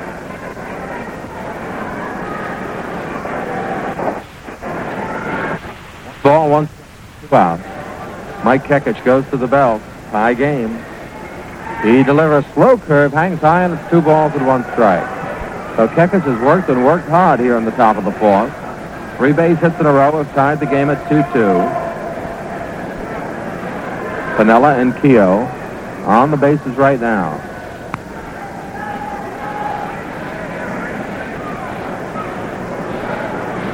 Mike Kekich has the sign for Munson. 2-1. Kekich kicks, delivers, curveball, hit hard, past shortstop, out in the center field for a base hit. Piniella coming around third, Mercer up with the ball, Mercer's throw to the plate, it's cut off, throw to third, he is out at third, and the run does count. The run scored. They might have had a play at home plate that time. It would have been very close. Cater cut the throw off and made the play at third base. Umpire George Maloney says the run scored before the out at third base.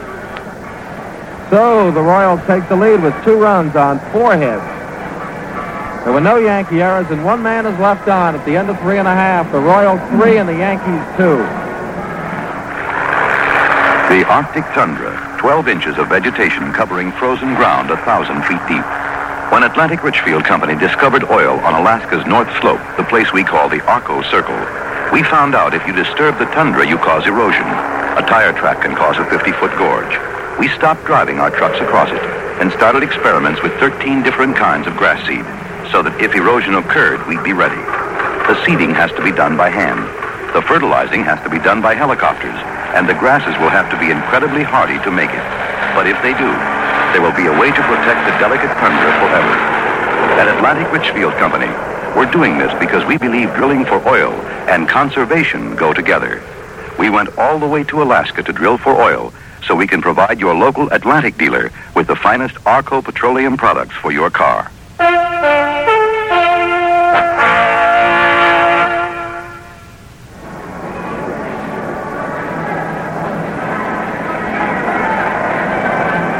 Well, right now, before Drago begins his warm-up throws, the grounds crew's out under the supervision of the umpires, scattering some dry sand down on the pitcher's mound, which has become just a little bit slippery and heavy out there. Now the umpires wave over to the dugout and tell Drago he can come out and start warming up. I don't know what Dick Drago does there in the dugout, but it seems, Bob, to take him a long time to come out. Of course, now they were working on the mound. He couldn't be out there throwing, but it seems to take him a long time to come out after every half inning. Our ball game tied, is in favor of Kansas City 3-2. Kansas City went out in front 1-0. The Yankees took the lead 2-1, and then Kansas City just scored 2 in the top of the fourth for a 3-2 lead. These two clubs meet here at the stadium again tomorrow night at 8 o'clock, the wind-up game of this 3-game series. Stan Bonston, the Yankee right-hander who has won 3 and lost 4, is scheduled to pitch for the New York Yankees. And it will be Jim Rooker on the mound for the Kansas City Royals tomorrow night. Taking a look at Jim Rooker's record, he has won 3 and lost 2. He's a pretty good hitter in his own right. In fact, he has the team high for runs batted in a ball game. Rooker has knocked in 5 runs in a ball game already this year. I believe the American League record for the year for RBIs in a single game is 7, if I haven't missed something along the line somewhere.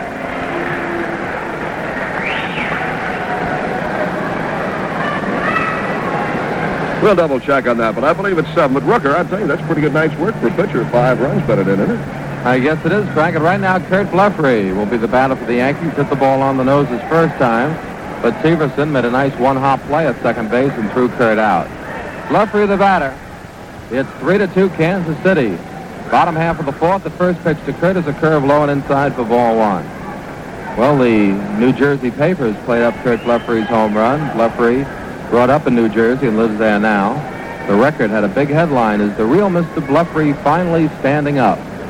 Here's the windup. The pitch to Kurt on the inside corner for the called strike, and it's 1-1. And the Herald News over in New Jersey had a big headline, "Blefary's first homer, the big blow, and the Yankees win."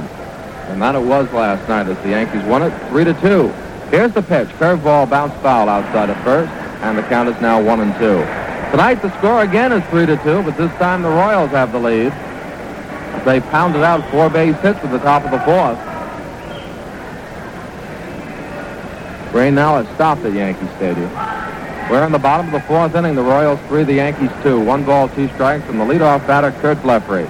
Dick Drago winds and delivers slow curve. Referee reaches for it and fouls it off into the lower deck. He just hit that as an afterthought. 1-2 is the count, and that slow curve looks as if it may sneak over that outside corner for the strikeout. So Blefary just leaned out and got a piece of it. It was a big piece, actually, because it keeps him alive. Here's the windup. The pitch, fastball, rocked on the ground. Fair ball down the right field line. Blefary round first, heads for her now. He holds up. He remembers the arm that Kelly has. And it's a base hit for Kurt Blefary. That ball right over the bag at first base, and Jim Honeychek gave it the fair sign. Pio just couldn't reach it. The ball wound up way in foul territory and bounced out back on the playing field, but Kelly was playing him over to the line and made a nice play. Actually now, Bob, Kurt Blefary, the last 5 balls he has hit have been well hit. He lined out twice last night. One was a sacrifice fly, but both times he made out in the game were line drives to the center fielder over in the alley in right center. He was hit by a pitch, then homered. Tonight, his first time up, that one hopper that he was thrown out on by Severson was well hit, and this one was a real scorcher down the line. So Blefary is getting that bat around in front of the pitch more and more every day. Well, he likes to pull it, and you couldn't pull it anymore right over first base. Here's Thurman Munson, who was called out his first time up. Curve ball, and then he has to get out of the way of ball one. 1 ball and no strikes. It didn't have the curve on it that it looked coming up there. And Munson at the last minute just jumped right out of the way. 1 ball and no strikes. Drago had Munson fish for an outside curveball his last time, and then he struck him out with a pitch down the middle. So let's see if Thurman has learned something. Fastball, he swings, pops it up behind first base. Keogh going back on the foul line, in foul territory, makes the catch. 1 out.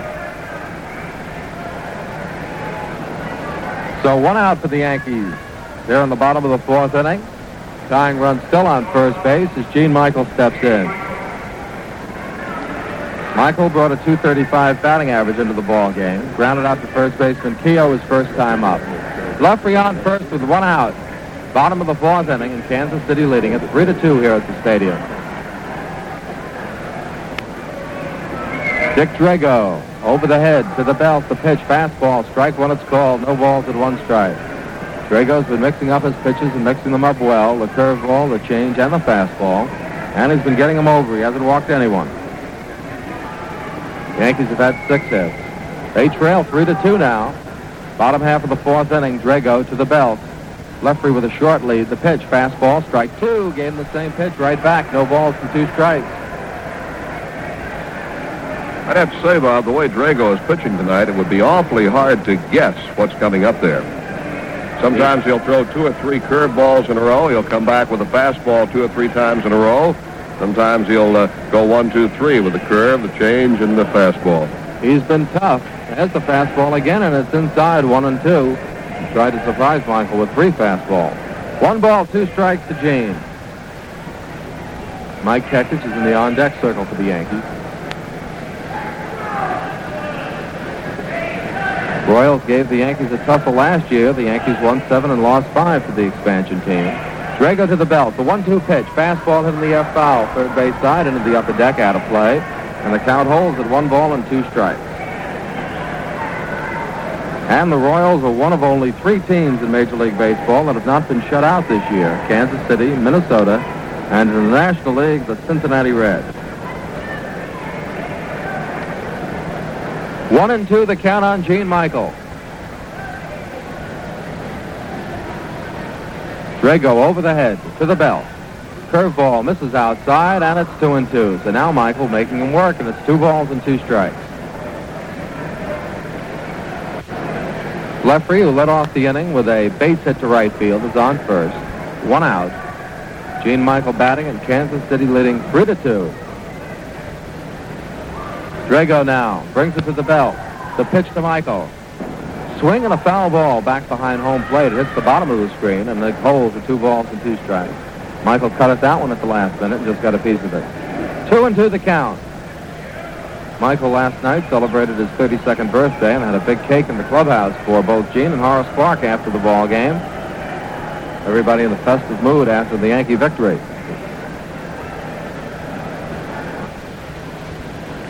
Drago over the head to the belt.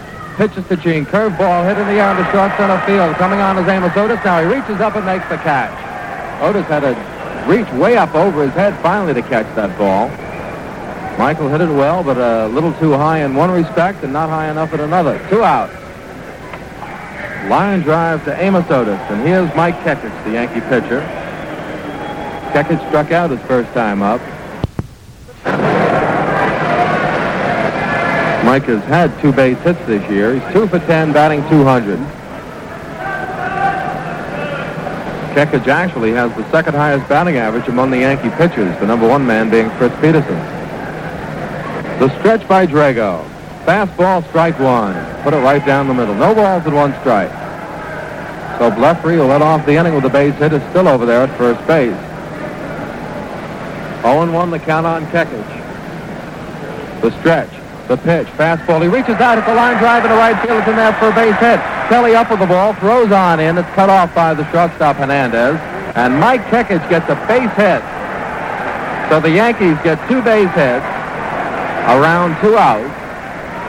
And Horace Clark, who's 2 for 2, steps up. Now time is called, and Ellie Rodriguez, the catcher, goes out there to speak to Dick Drago.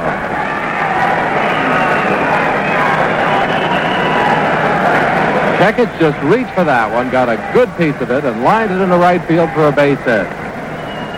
Lefty held at second. So the Yankees now with runners on first and second and 2 outs, and trailing 3-2 here in the bottom of the 4th inning. Now had 13 base hits in this ball game in 4 innings. Only one has been for extra bases, and that was the home run by Amos Otis. All right, Drago set to go to Horace Clark. He's 2 for 2 batting left-handed. The pitch to Horace, swings ground ball, hits the second base. Stevenson up with it. Throw to first in time, and the side's retired. So for the Yankees in the 4th, no runs on 2 hits, no errors, 2 men left. At the end of 4, it's Kansas City 3 and New York 2. Did you ever know a girl that you know and have her show up in a wig and not recognize her? Well, here's a story just like that. Some people have received new credit cards and failed to recognize them. Now, this is quite understandable. The big name on the card, and incidentally it is a handsome card, but the big name is Arco, A-R-C-O. They didn't realize that this new Arco card was a replacement for their old Atlantic credit card. After Richfield and Atlantic merged to become the Atlantic Richfield Company, it made sense to have one national credit card good at thousands of service stations from coast to coast. Makes it easy for everyone, including the people at Hertz, Ramada, and Treadway Inns, Hyatt House Hotels, Hyatt Lodges, Travelodge Motels, Friendship Inns, Emmons Walker Inns Incorporated, and Superior Motels. They all honor this new card. Now they have only one name to remember, and so do you, Arco. It stands for all the good products and services you get at your Atlantic station.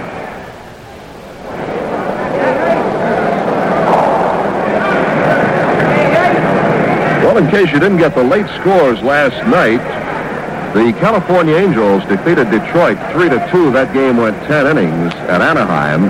And Baltimore came up with a 5-1 win over the Oakland A's in 2 ball games played late on the West Coast and not in a lot of the morning papers today. I noticed, Bob, that Baltimore now has moved Merv Rettenmund into center field to replace the injured Paul Blair, and Rettenmund responded with a base hit and 2 runs batted in last night's ball game.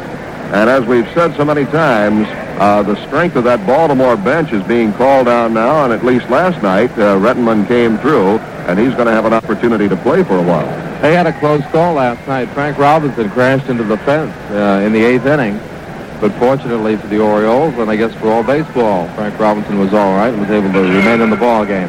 Here's Dick Drago as we start the top half of the 5th inning. Drago's been up 18 times, and he only has 1 hit so far this year. Right-handed batter against the lefty Mike Kekich. 3-2, Kansas City leading as we go to the top half of the 5th inning. Kekich into the windup. His first pitch of the 5th inning, a fastball low and outside for ball 1. 1 ball and no strikes. Drago, a rookie last year. 11 wins, 13 losses with the expansion team. The delivery on the outside corner, right back with the fastball, and it's 1-1. So Kekich just got a base hit off Drago, and Dick now trying to return the compliment. 1 ball, 1 strike. Kekich gets the sign from Thurman Munson, goes into the windup, kicks and delivers. High for ball 2, 2 balls and 1 strike. Drago won his first ball game in the major leagues. He went the route to defeat the California Angels in May of last year by a score of 3-2, and went on to become a fine pitcher for the Royals. 2 balls, 1 strike. Kekich throws, curve in there, and it's 2-2. 2 balls and 2 strikes to Drago. Pat Kelly, the top of the order, on deck. Royals leading at 3-2, top of the 5th. The kick, the Kekich pitch, swing and a miss, strike 3. So that's 5 strikeouts for Mike Kekich, but it's the first one since he struck out Drago back in the 3rd inning. 1 out, and here's Pat Kelly. Kelly has bounced to first and bounced to the mound. And Kelly, as we mentioned earlier, a good man to keep off the base paths because he's tied for second in the American League with stolen bases. Actually, he's now has a share of the league lead. He hits a ground ball out to Horace Clark. Clark gets it. Throw to first, in time, and there are 2 out. Kelly has 20 stolen bases, and he's even with Tommy Hoffa, and 1 behind the major league leader, that's Bobby Bonds. With 2 outs, Jackie Hernandez steps in. Struck out of the first inning, hit the shortstop in the third.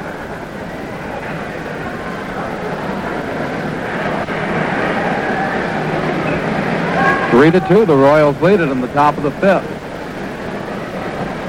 The windup by Kekich and the pitch. Low for ball 1. 1 ball and no strikes. The end of this inning, it'll be an official ball game, or should the Yankees take the lead at any time in the bottom of the 5th, it would be official. Right now, however, it is not raining here at the stadium. 1-0 the count. Kekich into the windup. He delivers a curve that hangs high, and it's 2 balls and no strikes. Still a very warm and sticky night. The rain hasn't cooled things off much. 2 balls and no strikes. It's been a seesaw game. 1-0 Kansas City, 2-1 Yankees, now 3-2 Kansas City. The windup, the 2-0 pitch, right in there for called strike 1. 2-1. Oh, I see the Fordham University class of 1970 is on hand. He just put it up on the scoreboard, and cheer went up. 2-1 the count. Kekich kicks. Turns it loose. A high pop foul is hit into the upper deck by Jackie Hernandez. And it's even now, 2 balls and 2 strikes. All the fans downstairs looking up, hoping the ball would come out of the upper deck. That time it didn't, but it's always a good idea to turn around if that ball's hit over your head. You never know when they're going to come back. 2-2 the count. The windup. The pitch to Hernandez. Fastball foul to the screen, and the count's even at 2-2. Amos Otis is on deck. 3-2 the Royals. Yankees in the bottom half of the 5th inning will have Jerry Kenney, Bobby Mercer, and Roy White, and they did the damage in the 3rd inning when the Yankees took the lead. The pitch, a swing and a drive, hit deep to right center field. Bobby Mercer running for it, over in right center, under it, and he makes the catch. So 3 up and 3 down for the Royals at the top of the 5th. No runs, no hits, no errors, and nobody left on. We go to the bottom half of the 5th inning. It's Kansas City 3 and New York 2. Last year, the Catskill Game Farm gave away thousands of beautiful wildlife pictures by Michael Kiefer, the famous animal painter. Once again, lovely reproductions will be given away free for the first 2 weeks in June with each adult admission ticket to the Game Farm. The artist, Mr. Kiefer, spends a considerable amount of time traveling to various parts of the world to study animals in their natural habitat. You may like a picture of our American black bear fishing in a mountain stream, or perhaps a scene of a real Indian tiger hunt. If you would like to receive free a fine reproduction on heavy art paper or genuine artist canvas, visit the Catskill Game Farm during the first 2 weeks in June. This offer is limited till June 15th with the purchase of each adult admission ticket. Don't miss it. The Game Farm is located 2 miles off Route 32, south of Cairo.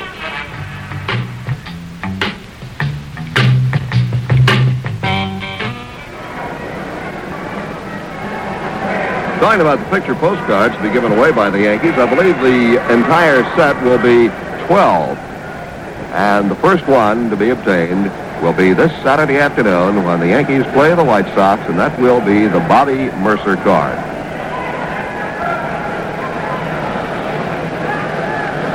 Well, we're talking about youngsters coming out to the ballpark. I see the Tenafly New Jersey Little League is here tonight. Join this ball game along with the Fordham University class of 1970. Last night we had the Seton Hall championship baseball team out here enjoying a Yankee game. And throughout the season there'll be many more folks coming out here in groups, both the young fans, the Little League age, and also the university age fans. Hope to see a lot of those college kids here on Pepsi Generation Night Friday night, too. A box seat for yourself for $4 and get a free one for your date. Jerry Kenney, the batter. Drago delivers a curve in the inside corner, strike 1. Jerry's been a tough man on the Kansas City Royals in this series. Had 2 hits, a sacrifice fly, and a walk last night. Tonight he's got a single and a ground out. 0-1 the count. Jerry steps out. He wants to wipe a little of the moisture off his bat and step back in. It's not raining right now at the stadium. Bottom of the 5th. 3-2 Kansas City. Drago into the windup, the pitch. Kenny takes it inside with the curve, and it's 1-1. Gave him the same pitch, that one a little bit further inside than the other one. Jerry's been slowly bringing his average up, hitting at .212 coming in. He's 1 for 2 in this game, so that'll bring it up a little more. 1-1 the count. The windup, the pitch, high with the fastball. It's 2-1. Drago's had excellent control. He has yet to walk a man in this ball game. 2 balls and 1 strike to count to Jerry Kenney, leading off in the bottom of the 5th. Drago into the windup. The pitch, fastball hit on the ground to second baseman Stevenson. He's up with it, throws to first in time, and there's 1 out. So Kenney makes out to start the bottom half of the 5th inning. Drago this year has given up 30 bases on balls and has struck out 38, but in tonight's ball game, he has not given up a freebie yet. Here's Bobby Mercer. Mercer struck out in the 1st inning, and then with 2 outs in the 3rd inning, he singles to tie up the ball game at 1-1. Scored Horace Clark, and then Roy White followed with a single to put the Yankees into the lead. The pitch to Mercer, swing and a long drive to right center field. This one is hit. Kelly going back, also the center fielder. Kelly back, leaps, and he can't get it. It's off the scoreboard. It takes a big bounce back towards the infield. Mercer on his way to third. Here's the throw to third. He's in with a stand-up triple.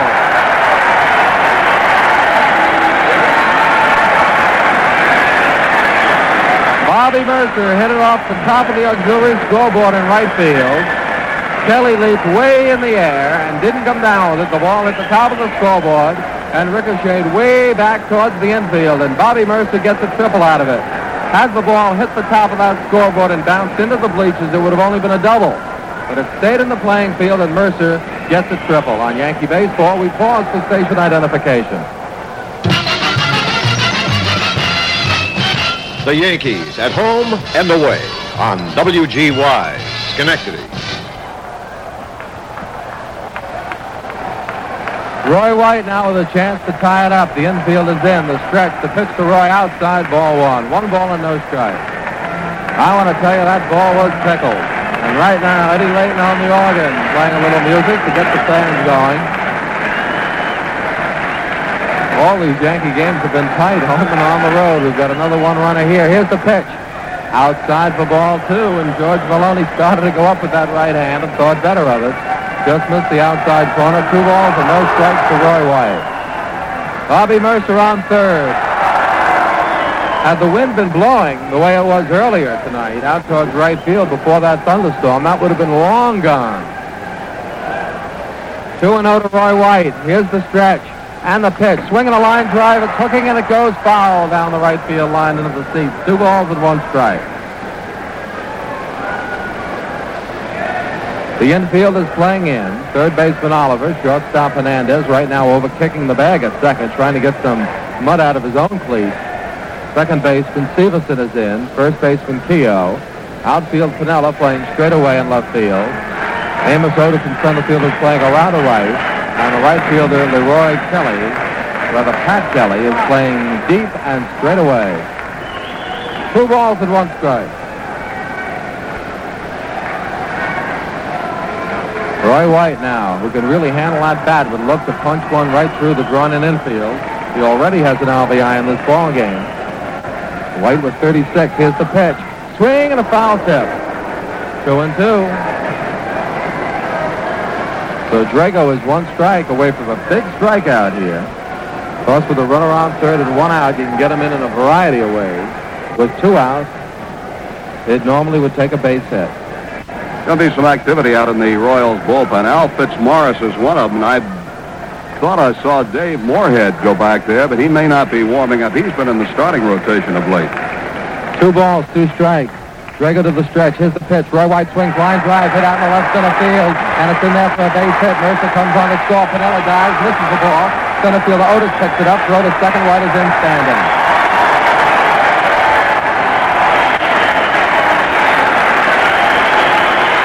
And it's all tied up at 3-3 here in Yankee Stadium. And it scored a 2-base hit for Roy White. Piniella tried to cut it off. He slipped on the turf out there, and the ball got by him. Amos Otis was backing it up. So it's tied up at 3-3. And here's Danny Cater.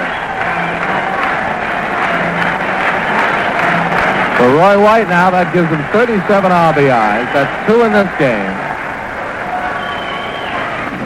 Danny Cater, who is up there, has 36 RBIs. So White now is 1 ahead of Cater, and they're both among the American League leaders. Cater with a chance to pick up an RBI here. White off to second base. Drago to the stretch, the pitch. Cater swings, foul ball back on the screen, strike one. No balls and one strike. It's 3-3 in the bottom half of the fifth inning.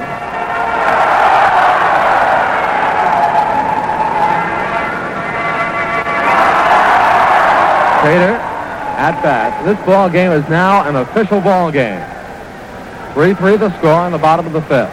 Drago to the stretch, the pitch. Curveball hit a long way to left field. Hit way back in the left field. This one is high, far and gone.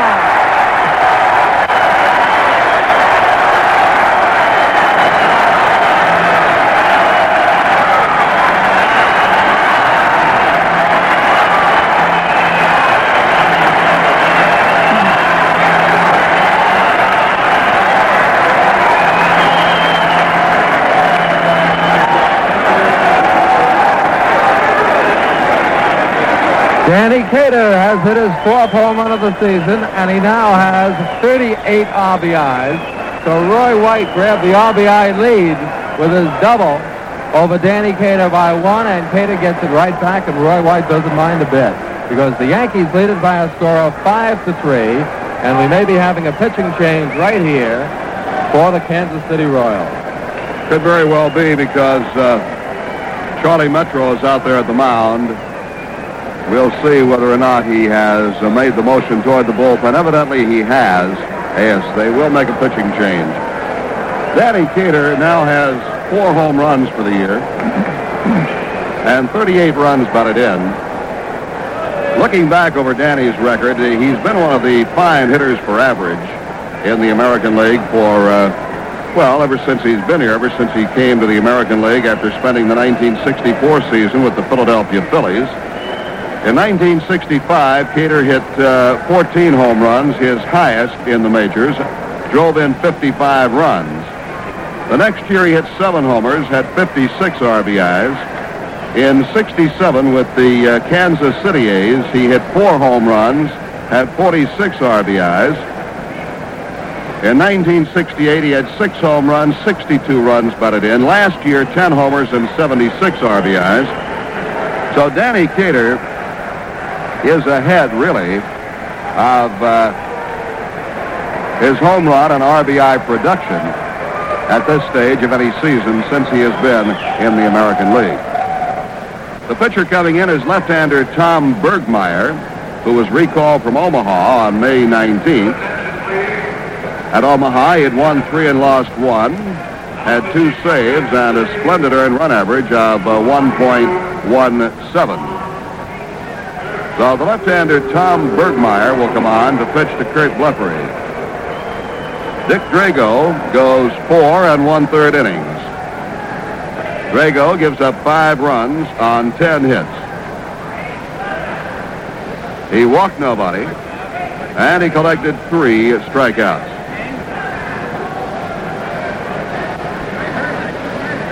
Actually, Drago was in trouble in every inning except the second. In the first inning, the first 2 Yankees, Clark and Kenny, had base hits, but he bore down to strike out Mercer, got White on a fly ball to center, and Cater grounded into a force out. He got the side 1, 2, 3 in the second, facing Blefary, Munson, and Michael. In the third, the Yankees scored 2 runs on 3 hits, and here in the fifth, they've taken the lead. Kurt Blefary, the batter, swings and grounds one foul outside of first base, strike 1. That ball was just a hair to the right of where Kurt got his base hit his last time up. That one, however, was ruled fair, and this one ruled foul, so Blefary will try again. Kurt's batting against the left-hander. First time up, he hit a rocket to second base, and the next time up, he got a single. So the Yankees, with 1 out here in the fifth, have had a triple, a double, and a home run, and they've all been hit. Mercer hit it a mile off the auxiliary scoreboard in right field. White hit a line drive to left center, and Cato walloped it into the left field seat. Blefary swings and fouls it back to the screen. No balls and 2 strikes. Since being called up, Bergmeyer has pitched 7 innings in 4 ball games, winning 1, losing 1. He has a rather high earned run average of 5.14. Yankees are ahead 5-3 in the bottom of the fifth inning. The windup and the pitch. Blefary takes a curve, low and outside for ball 1. So Danny Cater, and see you later. That one was hit close to 400 feet. It was to the left as we look out on the 402-foot sign, but it was back about 5 or 6 rows. Here's the 1-2 pitch. Sidearm curve, strike 3 swinging. So Blefrey strikes out against the left-hander for the second out here in the 5th inning. But in between outs, a triple, a double, and a home run. Here's Thurman Munson. That's some of that power that the middle part of the Yankee lineup has been showing this year that it failed to show in previous seasons. Bronx Bombers 5 and Kansas City 3 in the bottom of the 5th. Thurman Munson steps in. He was called out on strikes in the 2nd inning. Popped out to first in the 4th inning. Come on out and see some action tomorrow night. Yankees and the Royals. And the White Sox, who have been hitting the ball, will be in here Friday night. The windup, the pitch. Munson takes low for ball 1. 1 ball and no strikes. So Drago gave up 5 runs on 10 hits. And he worked 4 1/3 innings.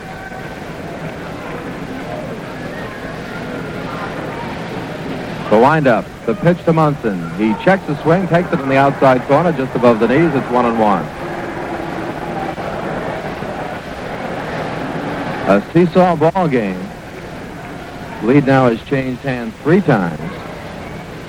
Kansas City led 1-0, and the Yankees 2-1. Kansas City 3-2, and now the Yankees 5-3. The windup in the 1-1 pitch. Curve low and inside, 2-1. 2-1 to Thurman Munson. He came in hitting .257. In this game, he was called out on strikes, and he popped out to first. Munson had his troubles with Drago. Now he's up there against Bergmeyer. Tom Bergmeyer, little left-hander, winds, delivers fastball, bounced out in front of the plate. Bergmeyer off the mound, picks it up, wheels. The throw to first, got him, and the side retires. Thurman Munson out by a step going down the line, but the Yankees get 3 runs on 3 extra base hits. No errors, nobody left. At the end of 5, it's New York 5 and Kansas City 3.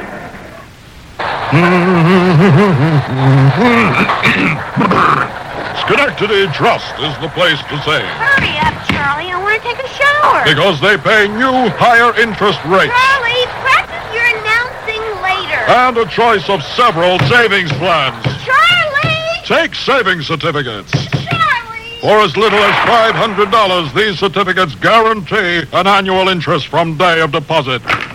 Thanks.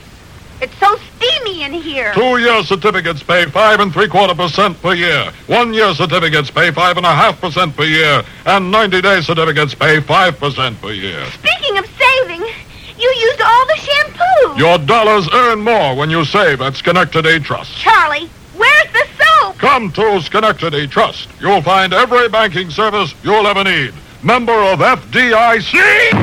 Oh, there's the soap. Thank you, Charlie. You're welcome.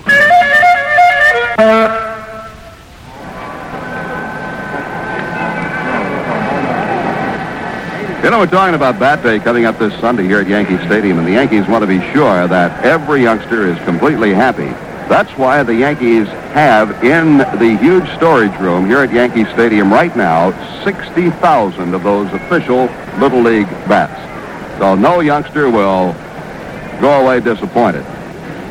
One city in the league, I know we played there on Bat Day, and they ran out of bats, and the kids were given slips of paper, coupons that they could redeem later, but it's not quite the same as getting the bat. The Yankees will not make that mistake because they have 60,000 bats on hand here at the stadium.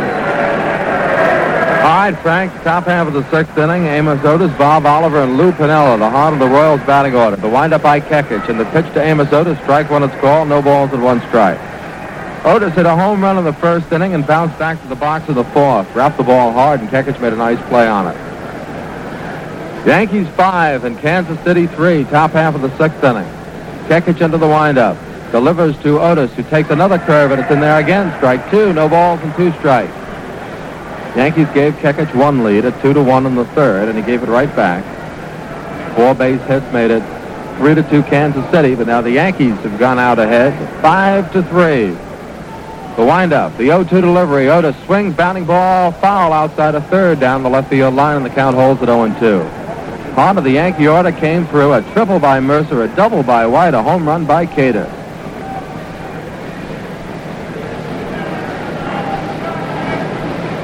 No balls and 2 strikes. Washington leading Chicago 5-3 after 8. We'll have a complete rundown on the scoreboard after the 6th inning. A lot of rainouts tonight. No balls, 2 strikes. The windup, the pitch to Otis. Swinging a bounding ball, hit out past the mound to shortstop. Michael with it. Side on to first. Got him, and there's one away. So Amos Otis bounces out to shortstop for the first out. And it'll bring up Bob Oliver, the third baseman, who struck out at singles, scored a run in the 4th inning. Oliver 1 for 2 on the night, coming in with a batting average of .291. Oliver, with his base hit, extended his hitting streak to 6 games. And he was 8 for his last 20 coming in, so he's now 9 for his last 21. That's a pace of over 400. I tell you, these Royals can hit the ball. They're an interesting ball club. Here's the windup and the pitch. He swings and bat goes out to the mound, and the ball goes foul over to the Royals dugout. Mike Kekich flips the ball back. The foul ball, strike 1. You mentioned earlier the Royals have not been shut out all season. I think fans like to see a lot of runs. You hear a lot of talk about what a great game, a 1-0 game was. But I think most of the fans would say that's absolute baloney. They like runs, they like hits. And that's what they've been getting so far in Big League Baseball this year. And certainly with the Yankees. 0-1 the count.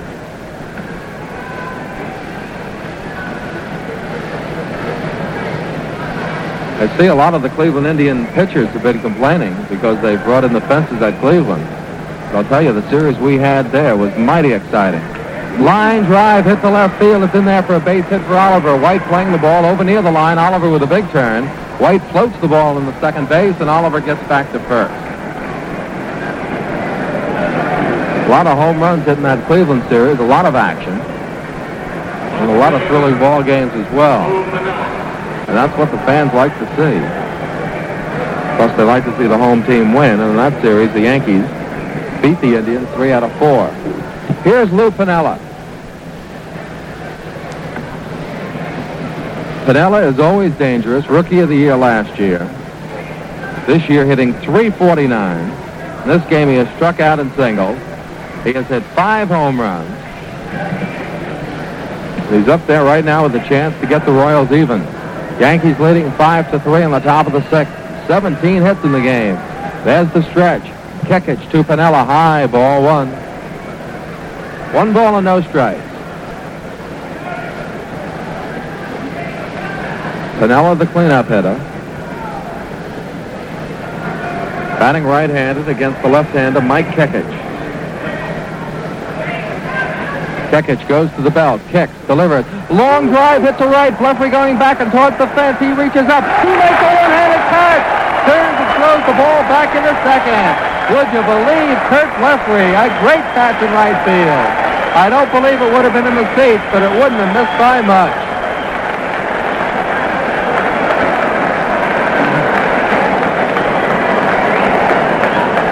A great catch by Kurt Blefary, going over towards the line and reaching up above the fence. Now, he wasn't right up against it, so I won't say it would have gone in.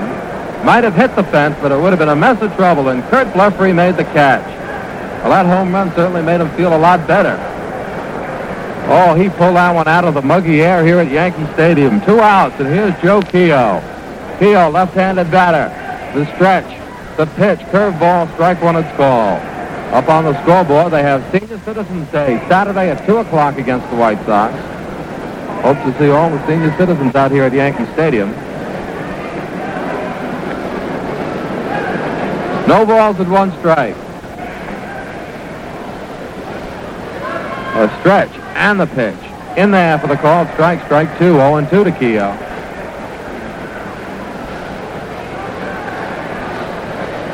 To Keogh with 2 outs and Bob Oliver on first base. Yankees leading at 5-3. Piniella hit that ball just about as hard as you can hit it. The only thing that really stopped it from being a home run besides Blefary was the fact it didn't have any height. There's a bounding ball back through the box. Michael, nice play at second base. Feeds it to Clark. He's out at second, and another great play. Michael was flat on his face. Somehow reached up and flipped the ball with Clark just in time for the out. 2 great plays for the Yankees. They get a big hand as they come in. So they belted the ball for 3 runs in the bottom of the 5th. 2 outstanding plays on the top of the 6th. It's 5-3. The Yankees lead it. Checking that inning. No runs, 1 hit, no errors, 2 great plays, and 1 man left. The end of 5.5. New York 5, Kansas City 3. Well, following these Kansas City Royals, the Chicago White Sox will be in here for the weekend. And then next Tuesday and Wednesday nights, June 9th and 10th, for 2-night games at 8 o'clock, it'll be the Minnesota Twins are in the thick of the battle for first place in the Western Division of the American League. A lot of folks maintain the ball clubs play a little better baseball when they're battling for first place. Well, the Yankees are battling for first place, trying to overtake the Orioles. The Minnesota Twins battling to stay ahead of the California Angels. So they'll be in here for 2 exciting games next Tuesday and Wednesday nights. And if we have the excitement in those we had in the recent series out at Minnesota, well, you'll certainly get your money's worth. Yankees won 1 of the 3 games out there, lost 10-6 and then 7-6 on those 2 home runs to Harmon Killebrew. And Killebrew will be leading the Twins in with the American League's leading hitter, Rod Carew, and the man Ralph Houk maintains is the best hitter in the league, Tony Oliva, next Tuesday and Wednesday.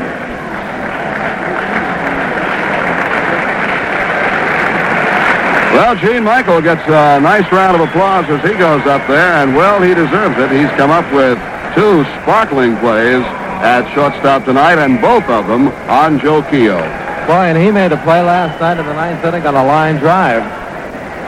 Gene has had some great fielding games for the Yankees. Here's the pitch. Strike 1 is called. No balls and 1 strike. Perhaps his best fielding night was the one in Cleveland in that Friday night game. Alvin Dock, who should know, being a great shortstop himself, called his play great. Swing and a miss by Michael, 0-2. That last play was a honey. After he got it and fell flat, reaching out for it, you'd figure there was no chance. Because Clark was going for the ball, too, in the first place. Then Clark had to run over to the bag, and he got the throw just in time. Bare-handed, incidentally. Here's the pitch. Low and outside, ball 1. 1-2. We mentioned Senior Citizens Day a moment ago. This Saturday, fans 60 and older will be admitted for a 50-cent service charge. The windup and the pitch. Outside, ball 2. So come on out, all you senior citizens, on Saturday. As a matter of fact, come out all the time, whether it's a reduced price or not. 2 balls and 2 strikes. The windup, the pitch to Gene Michael, swinging a foul ball back into the mezzanine and back downstairs, and the count is even at 2-2. Like to see the older people coming in for the 50-cent charge.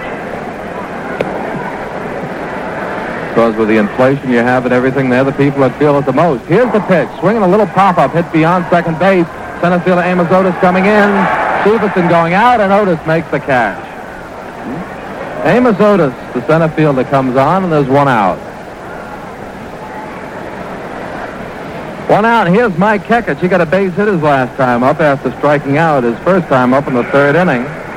Yankees leading at 5-3, bottom half of the 6th inning. Kekich is now challenging Fritz Peterson. Kekich has 3 base hits and 11 at-bats. Here's the pitch. Low for ball 1.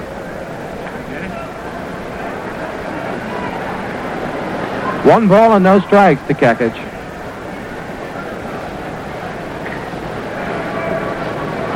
Mike bats right-handed, even though he throws left. Swings, bounding ball, hit out towards second base. Stevenson in quickly, up with a throw to first, got him.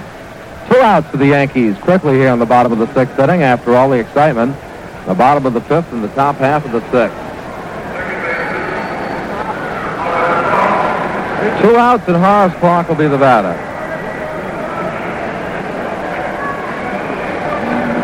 Well, making out on that last play puts Mike Kekich down at 250. 3 for 12. Still not a bad batting average for a pitcher. So Kekich is out 4-3. 2 outs, and here's Horace Clark. Last time he was out 4-3. Prior to that, he had 2 base hits. Horace will be batting right-handed for the first time against the lefty Bergmeyer. Had his 2 base hits batting left-handed. The windup by Bergmeyer, the pitch. Clark swings and misses strike 1. Well, you don't see that too often, but Horace gave it his home run swing. He did. He really gave it a big rip. Horace has hit 2 home runs. 0-1. Let's see if he does it again. Bergmeyer delivers. Swing, and he pops it up. This one will be to the infield. Third baseman Oliver calling for it in front of Hernandez, and he makes the catch to retire the side. So the Yankees go quietly in the sixth inning. No runs, no hits, no errors, and nobody left. But at the end of six, the Yankees 5 and the Kansas City Royals 3. Right now, we'll have a look at the scoreboard and find out what's happening elsewhere. We've had a lot of rain on the scoreboard tonight. Minnesota-Boston game was rained out. They tried to start it Zepp against Siebert, but it was rained out. Chicago and Washington at the end of 8. Washington leads at 5-3. Tommy John started for the White Sox. Tommy Sis came on in the 8th inning. Joe Coleman for Washington, and Darrell Knowles has come on in the 9th. The chances are the White Sox are doing something. They've been up for a while in the top of the 9th. Washington leading there 5-3. White Sox will be in here at the stadium Friday night. Cleveland and Milwaukee, they played 2.5, and somebody scored in every half inning. It's 5-4. Cleveland at the end of 2.5. Hand going all the way for Cleveland. Krause started from Milwaukee. Locker in the second. Patton in the third. Duke Sims has hit 2 home runs. One with 2 on. Man, is he hitting. He's been out with a bad hand, but ever since the converted catcher was moved to left field just prior to the Yankee series, he has been hitting. He now has 9 home runs, Duke Sims.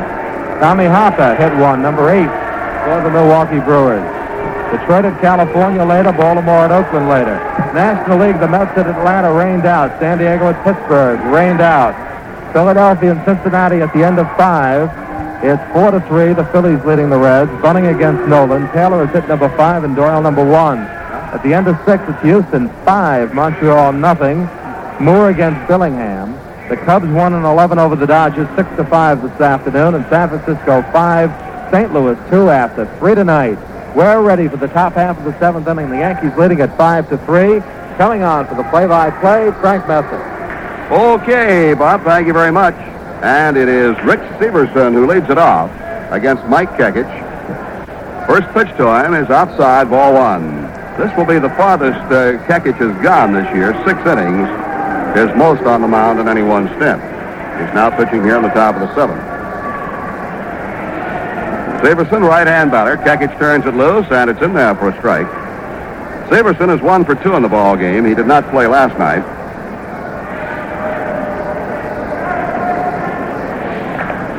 Kekich looks in, takes the sign. Yankees out in front, 5-3. Bombers have 10 hits in the ball game. The pitch, Severson looks, it's high. 2 balls and 1 strike. Duke Sims with 2 home runs tonight. They're just in the 4th inning. So I presume he hit him his first 2 times up. He also had 2 home runs in last night's ball game for Cleveland. Possibility of 4 for 4. Pitch is inside. Ball 3. I do not know at which turns at bat he hit his home runs last night, but he did have 2 in that game, and he has 2 tonight. With that game being just in the 4th, I would presume, Phil, even with 5 runs across, he did hit him his first 2 times. I would say so. I know he hit one in the first inning. All right, 3-1 pitch to Severson. It is ball 4, gets through Munson to the backstop, but it bounds back. Munson retrieves it, and Severson will get no further than first base.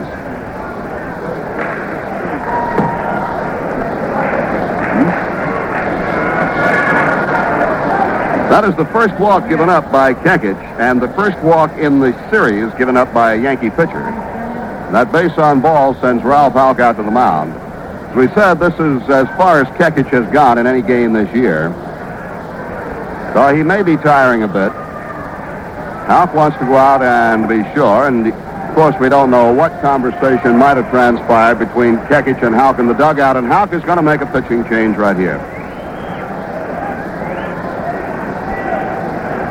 I was a little surprised, Frank, to see Kekich run so hard down to first base on that ground ball for 2 reasons. One, it's been a long game, and with the rain delay, and also he had pulled a hamstring muscle running hard down to first base early in the year.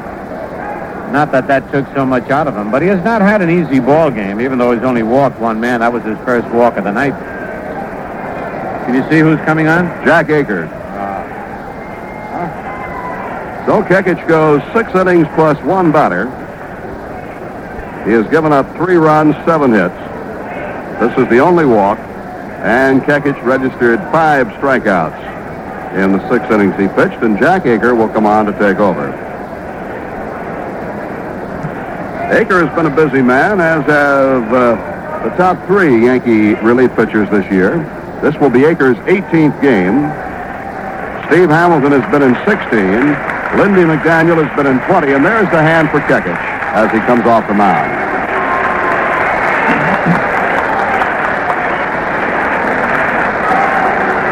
Aker has a record of 2 wins, 1 loss, 9 saves.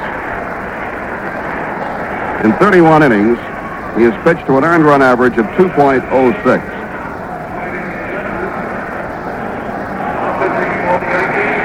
Aker last pitched in the series at Minnesota on the 30th.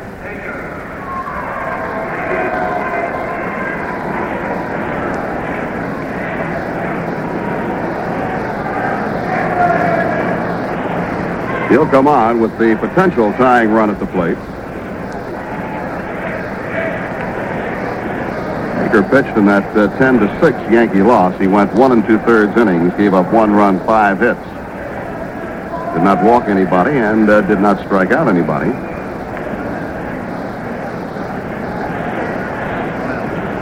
We have a final score from Washington. Senators have edged the Chicago White Sox 5-4. Joe Coleman gets the win. He is 4-3. And Tommy John, the loser, he is 4-8. And Phil, out in Oakland, the Baltimore Orioles are going to send the left-hander, Mike Cuellar, against Roland Fingers of the Oakland A's. Cuellar pitched quite a ball game his last time out. Somebody's got to stop those birds. Well, right now, Aker is ready to work to L.A. Rodriguez. The pitcher, Bergmeyer, is on deck. Rodriguez is 1 for 2 in this ball game and 3 for 6 in the series. At first base, Rich Severson. The set and the pitch. Low and outside, knocked down by Munson. 1 ball and no strikes.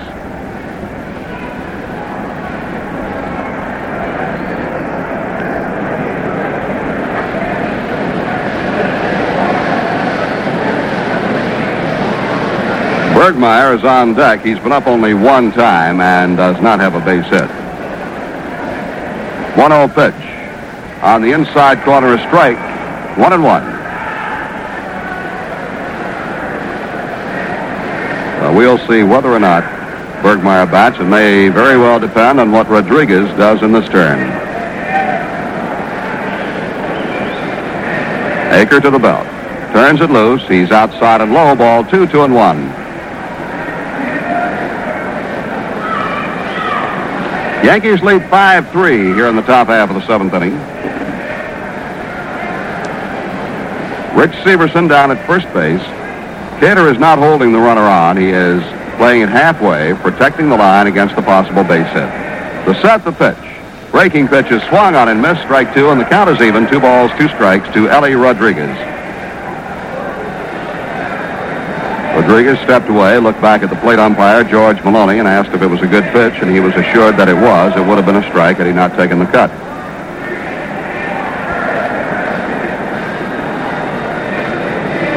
Two-two pitch from Aker. Fouled back toward the on-deck circle. Count holds, 2 balls, 2 strikes. Yankees tonight trying to make it 2 in a row over the Kansas City Royals and move 5 games above the 500 mark.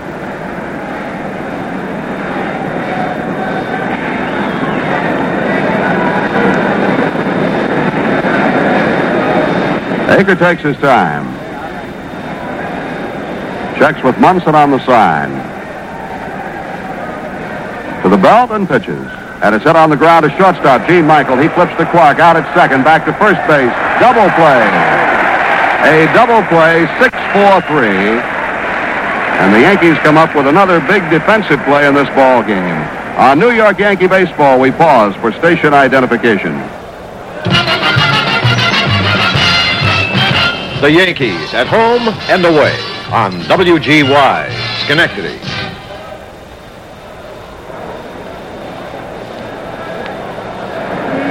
The pitcher, Bergmeyer, will bat for himself. He's a left-hand hitter. You know, they used him as a pinch hitter a couple of times, Frank, I remember. Last year, yes. Uh-huh. He swings and misses, strike one. I recall seeing him last year, Phil. He was a mighty fine-looking athlete. He pitched an excellent ball game against the Yankees in relief and swung the bat pretty well. No balls and a strike time. They play him to pull on the infield. He swings and misses. Big curveball for strike two.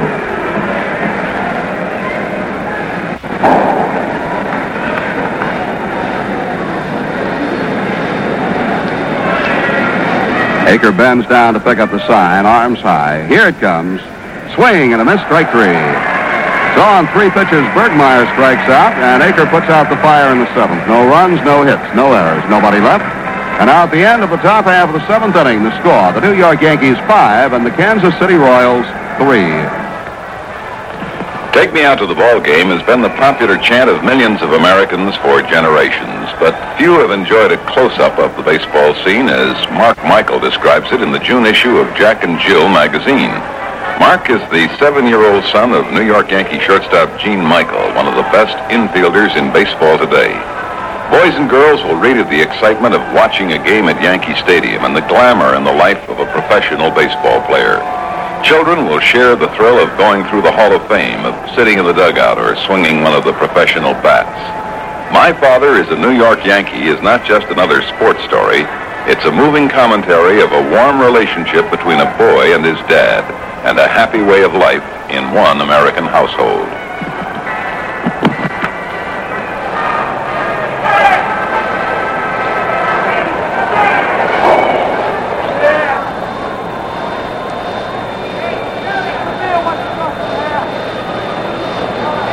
Well, the final game of this three-game series tomorrow night here at the stadium at 8 o'clock.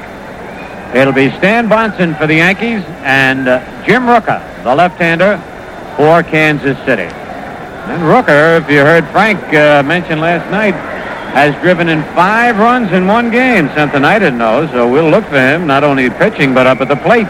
I think, I don't know whether he started as an outfielder, but I know he's been used as a pinch hitter. He was on deck to bat last night, I believe, when the last out was registered in the ballgame. Here is Jerry Kenney to lead off the bottom half of the seventh. The windup on the pitch to Kenney, blown outside, a fastball from Bergmeyer, ball one. Kenney is 1 for 3 tonight after going 2 for 2 last night, so he has 3 hits in 5 trips in this series, plus a walk and a sacrifice fly to drive in a run. He hits this one on one hop right back to the mound. Bergmeyer has it, flips it over to first base, and there's one away. So Bergmeyer, since coming on following Danny Cater's home run in the 5th inning, has now retired 6 men in a row. The batter is Bobby Mercer, 2 for 3 tonight. A single, and he scored a run in the 3rd inning. He tripled with 1 out and scored a run in the 5th. Mercer's triple hit the top of the auxiliary scoreboard in right center. He hits this one a ton to center field, chasing after it Otis, and he makes the catch on the run to retire Mercer.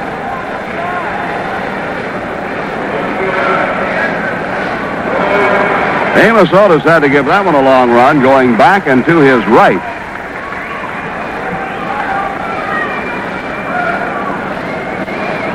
Two down, and Roy White steps in. Roy is 2 for 3 tonight. Singled in the 3rd, doubled to drive Mercer home in the 5th, and White scored on Danny Cater's long home run to left field.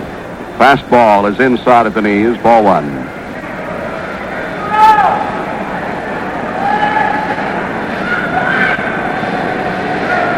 The windup by Bergmeyer in the pitch. Gets the plate for a strike. 1-1.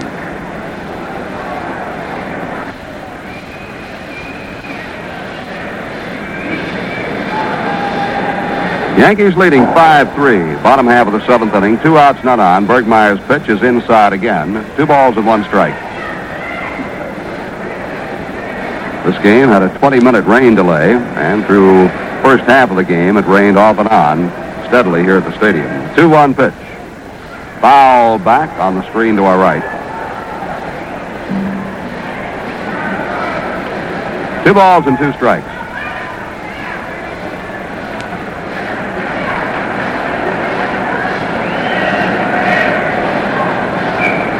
White batting right-handed for the first time tonight.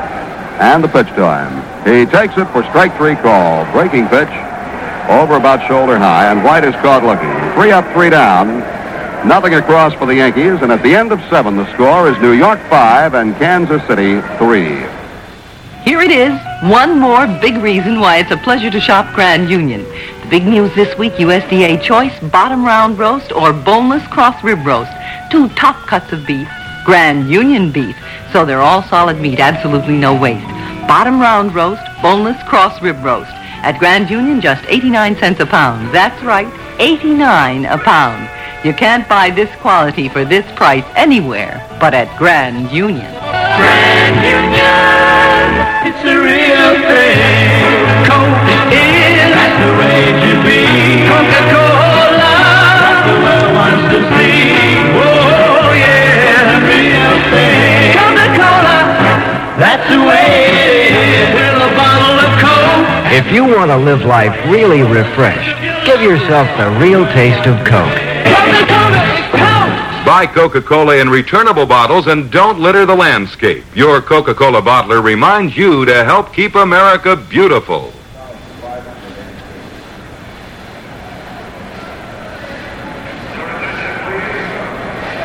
Defensive change for the Yankees. Ron Woods has come on to play right field, replacing Kurt Bleffery. And we go to the 8th inning. The top of the order comes on for the Kansas City Royals.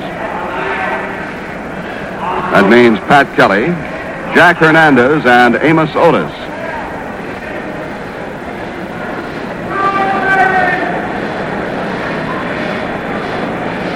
Jack Aker trying to register his 10th save of the year and preserve this victory for Mike Kekich.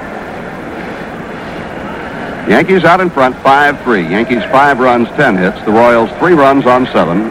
It has been an errorless ball game through the first 7 innings. Kelly has grounded out all 3 times up. Once to Cater, once to the pitcher Kekich, and once to Clark at second. Left-hand batter, Aker winds, kicks and deals. Kelly takes low and away, ball 1.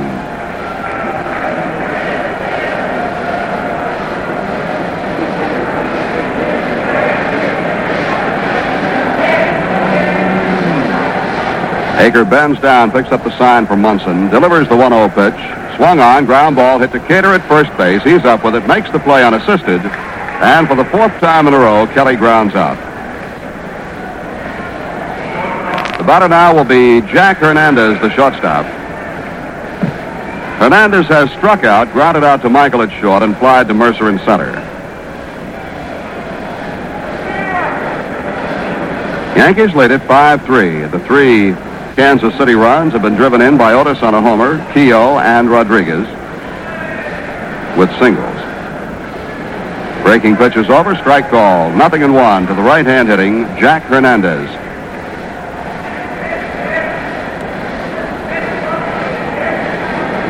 Hernandez has stepped away from the plate, now moves back in.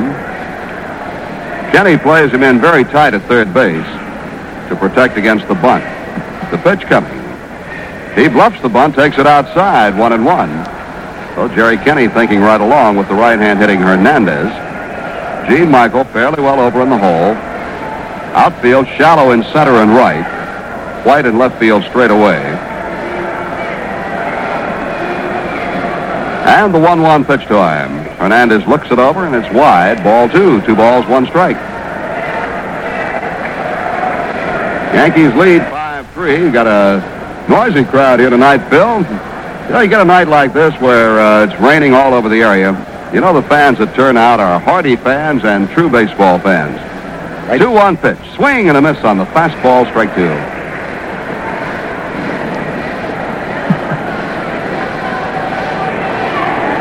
A lot of folks come out in groups. A lot of people come alone, but those who come alone are not alone once they get into the ballpark. They find many kindred souls. 2-2 pitch to Hernandez. He bunts it off the third base side of the mound. Aker cannot field it, and he is on. Jack Aker came off, slipped in the wet grass, and Aker will be charged with an error.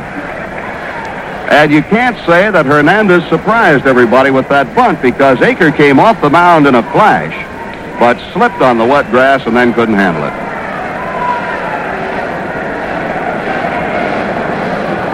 That is the first error of the ball game, so the Royals have a man at first, one away, and they bring up Amos Otis.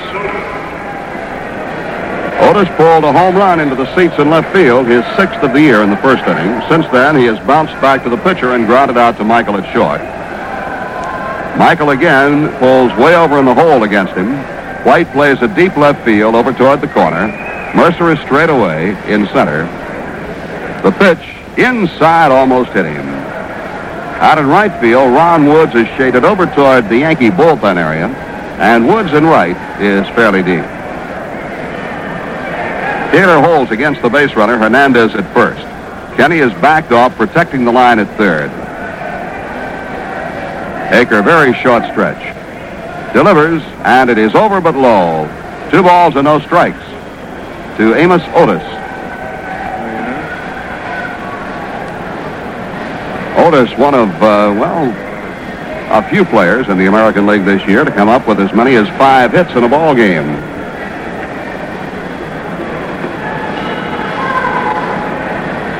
Two nothing pitch. Line foul off the left side.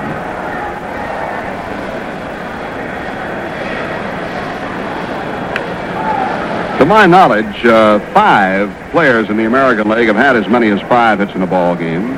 Otis being one of them. Yankees' Horace Clark did it.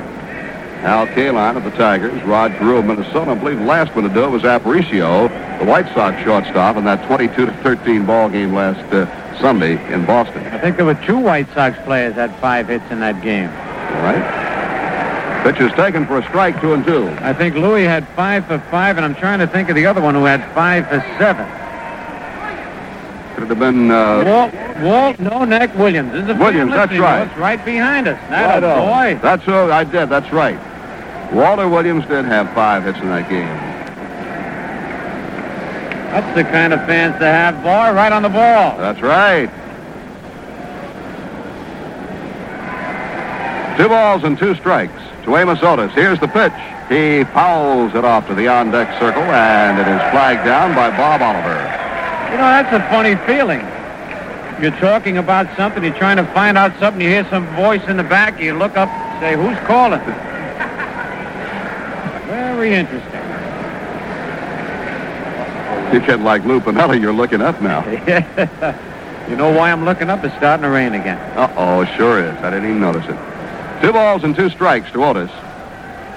Hernandez at first. Here's the pitch. He hits it on the ground toward Michael at short. Gene flips to Clark out at second, back to first base. No play there, and Cater made a fine save of a ball that was thrown very wide. Cater dove for it and came up with it. Had Cater not come up with it, that ball had a chance of going into the dugout, which would have given the runner Otis an extra base. Hernandez is out on the force. Michael to Clark. Otis becomes the base runner, and with 2 outs, Bob Oliver is the batter. Oliver is 2 for 3.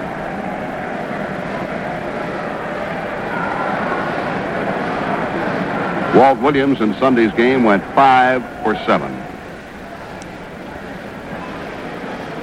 He and Aparicio will be in here for the White Sox series this weekend.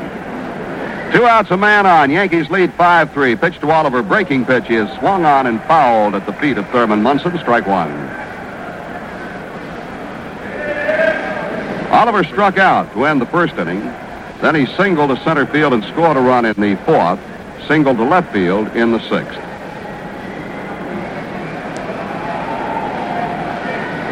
Akers sets.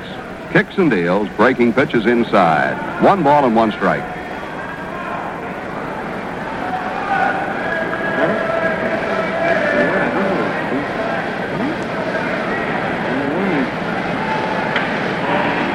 One ball and 1 strike to the right-hand hitting Oliver. Lou Pinella is on deck. Aker turns it loose. It is swung on. Fly ball is hit out into center field. Mercer trying to outrun it. Reaches up and makes a one-hand catch. Way out in straightaway center field.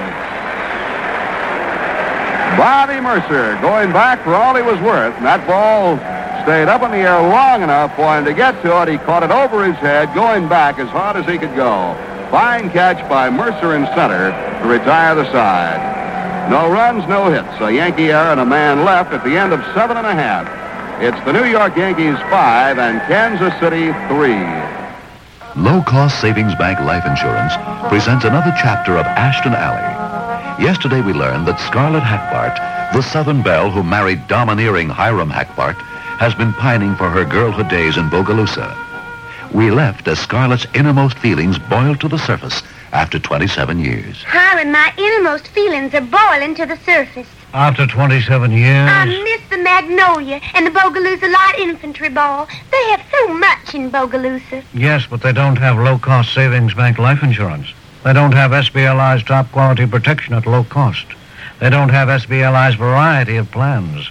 You have to live or work in New York State to get that kind of life insurance, Scarlett. Hiram, isn't there more to life than low-cost savings bank life insurance? Let me think about that. Stay tuned to this station for another chapter of Ashton Alley, brought to you by Low-Cost Savings Bank Life Insurance. Available at Schenectady Savings Bank, where Clinton crosses State, or at 2525 Broadway.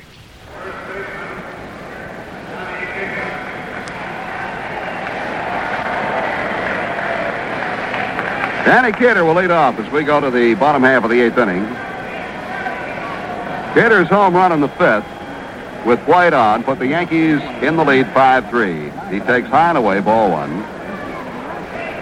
Cater grounded into a forced play in the first inning and again in the third, both times to the shortstop. Then hit a two-run homer his last time up. Pitch is in there for a called strike, 1-1. Cater's homer was the last hit off the starter Dick Drago. It was after the home run that Bergmeyer came in, and Bergmeyer has retired 8 men in a row. The pitch to Cater, swing and a foul off the shin guards of the catcher Rodriguez. A ball and 2 strikes.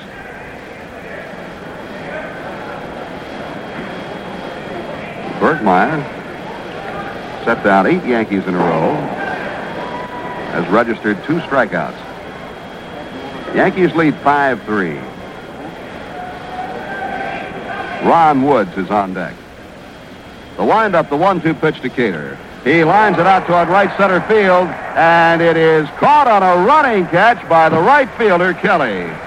Pat Kelly closing ground in a hurry. Phil, he's got to be one of the fastest outfielders in the league. No doubt about it. And boy, I tell you, that Danny Cater, every time he hits the ball, it's right on the nose, whether it's a ground ball or a line drive or the home run. It's exciting to watch. Kelly made a fine catch out there. Now Ron Wood steps in, batting for the first time tonight. Hits the first pitch back off the right leg of the pitcher. Bergmeyer's after it. Throws to first base. He's out. Quick recovery by the pitcher, Bergmeyer. On a shot off his right leg, it bounced well over toward third base. Bergmeyer fielded it and threw out the speedy Woods at first base. Well, that's 2 fine defensive plays as you'll ever want to see in any ball game. The one by Pat Kelly and this one by Bergmeyer. Because he, as Frank said, was hit hard right off the leg, and it bounded away from him, and he was like a cat pecking it up on that wet grass and threw him out. 2 down. And now Thurman Munson steps in. Thurman is 0 for 3 tonight. Called out on strikes, fouled to the first baseman, and bounced back to the pitcher. Bergmeyer delivers. Munson takes high. Ball 1.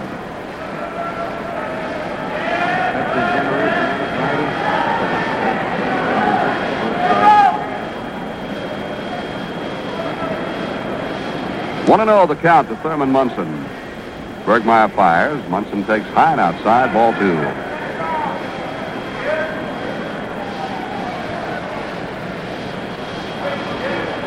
Gene Michael on deck. The Yankees lead 5-3 here in the bottom half of the 8th inning. Looking to the top of the 9th, Piniella, Keogh, and Severson will be due up in that order for Kansas City. Munson swings and fouls one back for a strike. 2-1.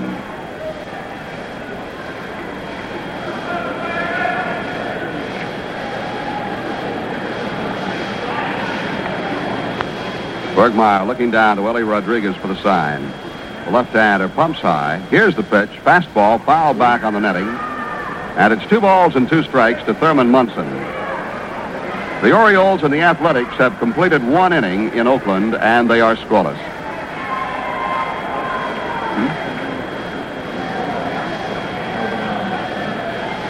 And And Oakland has gone out in front now, 1-0 in the second, as Frank Fernandez has just hit a home run, we're told.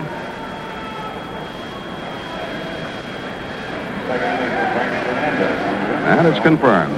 2-2 pitch to Munson. He reaches out for a changeup curve and fouls it back just into the mezzanine off to our right. That was Fernandez's second home run of the year. Oh, check that, his fourth home run of the year. I beg your pardon.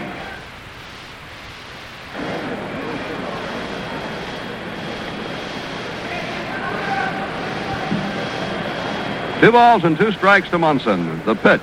Fastball hit in the air out into left field. Lou Piniella waiting for it. Makes a one-hand catch. And the side is retired. 3 up, 3 down. Nothing across. And out the end of 8 full innings of play. The score, the New York Yankees 5 and the Kansas City Royals 3. The Arco Circle. It's on the north slope of Alaska, 200 miles north of the Arctic Circle. Finding oil there is hard. Getting it out of the ground is almost impossible. The men of Atlantic Richfield do the impossible. They work 12 hours a day in 45-degree below zero temperatures. They go through $10 worth of gloves a week and a $30 pair of boots a month. They work in the dark most of the year, and they work hard. Why do they come here to drill for oil? Well, the pay's good. The food's good. And besides, nobody ever did it before. Atlantic Richfield went all the way to Alaska to provide your local Atlantic dealer with the finest Arco petroleum products for your car.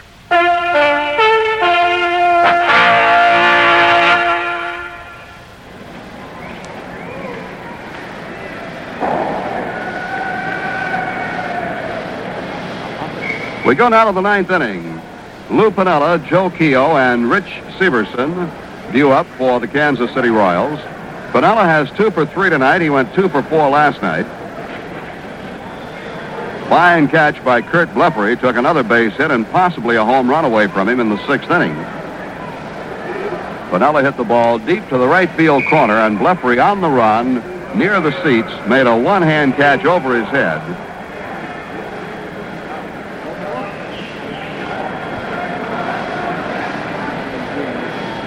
Yankees leading 5-3. Series winds up tomorrow night at 8 o'clock. Bonson for the Yankees and Jim Rooker, a left-hander, will pitch for Kansas City. Jack Aker winds his pitch. Swing and a miss by Piniella. Strike 1.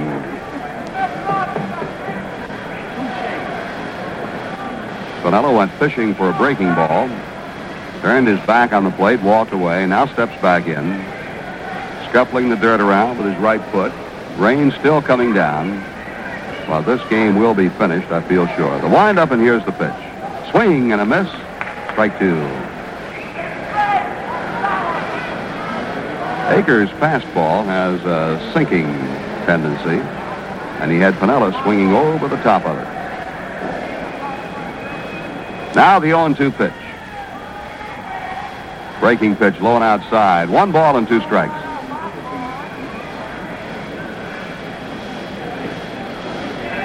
At the end of 2, Oakland 1, Baltimore nothing. The Fernandez home run, the only scoring. 1-2 pitch to Piniella. Fouled it back off the barrel end of the bat, just the tip end. Count holds 1 ball, 2 strikes.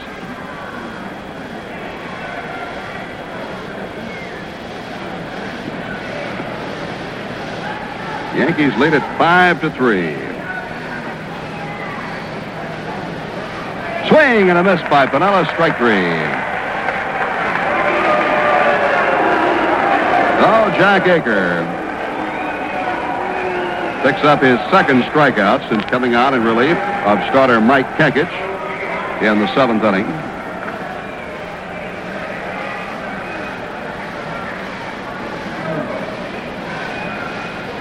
Now the left-hand hitting Joe Keogh. Robbed of a base hit by Gene Michael in the 2nd. He singled in the 4th and grounded into a forced play in the 6th. He bunts and misses. Strike 1. Michael has made 2 sparkling plays on Keogh. He threw him out in the 2nd inning. And in the 6th, Michael took his ground ball and turned it into a forced play at second as he and Clark came up with a dandy. 1 strike pitch. He bounces it, foul off the first baseline.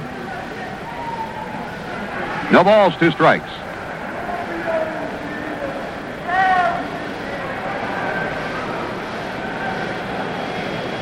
Yankees leading 5-3, top half of the 9th inning.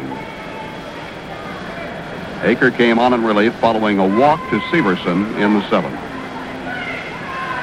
Pitch is cut on, bounced foul again. Flagged down this time by Danny Carnevale, the first base coach. Count holds 0-2 on Keogh. Rich Severson is on deck.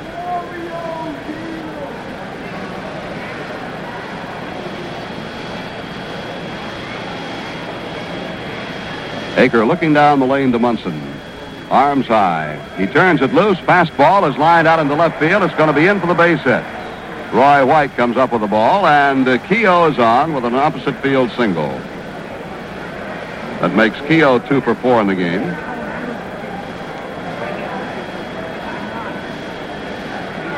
Like Severson may have been called back, and they will use Ed Kirkpatrick as a pinch hitter for Rich Severson. Ed Kirkpatrick.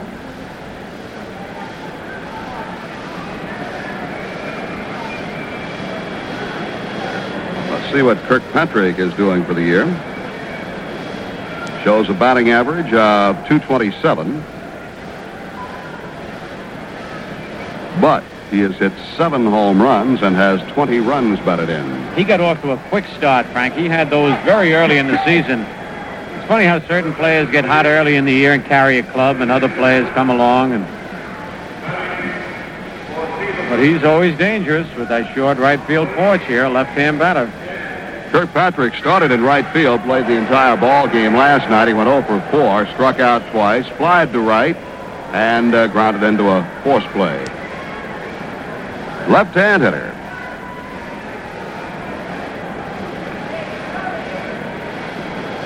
Kirkpatrick as a pinch hitter this year is 0 for 7. Pitch to him. Line drive. Caught by Clark. No play at first. Boy, he got around on that one, and Clark had him played just right. Well, over to the right side of the diamond, reached out and speared it. On New York Yankee baseball, we pause for station identification. The Yankees at home and away on WGY, Schenectady.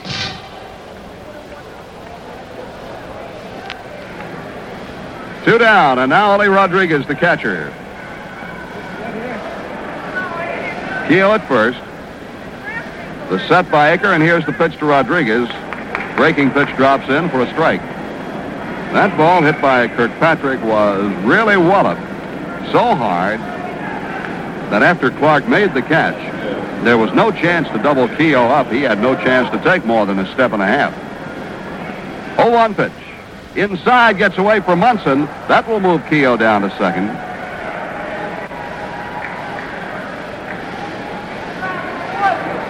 So Keogh is at second. We'll get the official scorer's ruling. It's charged as a passed ball to Thurman Munson. Pass ball.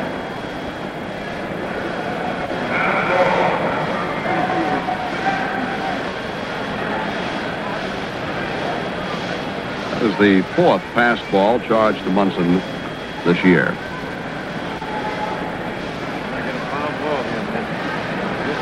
One ball and 1 strike to Oli Rodriguez. Aker checks Keogh and delivers. Curve is hit on the ground is short. Michael has it. The throw to first base. The ball game is over. The Yankees win it 5-3. Rodriguez grounds out Michael to Cater in the 9th inning for the Royals. No runs, 1 hit. No errors. 1 man is left on base. I'll be back with the totals and the recap in just a moment. The final score again, the New York Yankees 5 and Kansas City 3.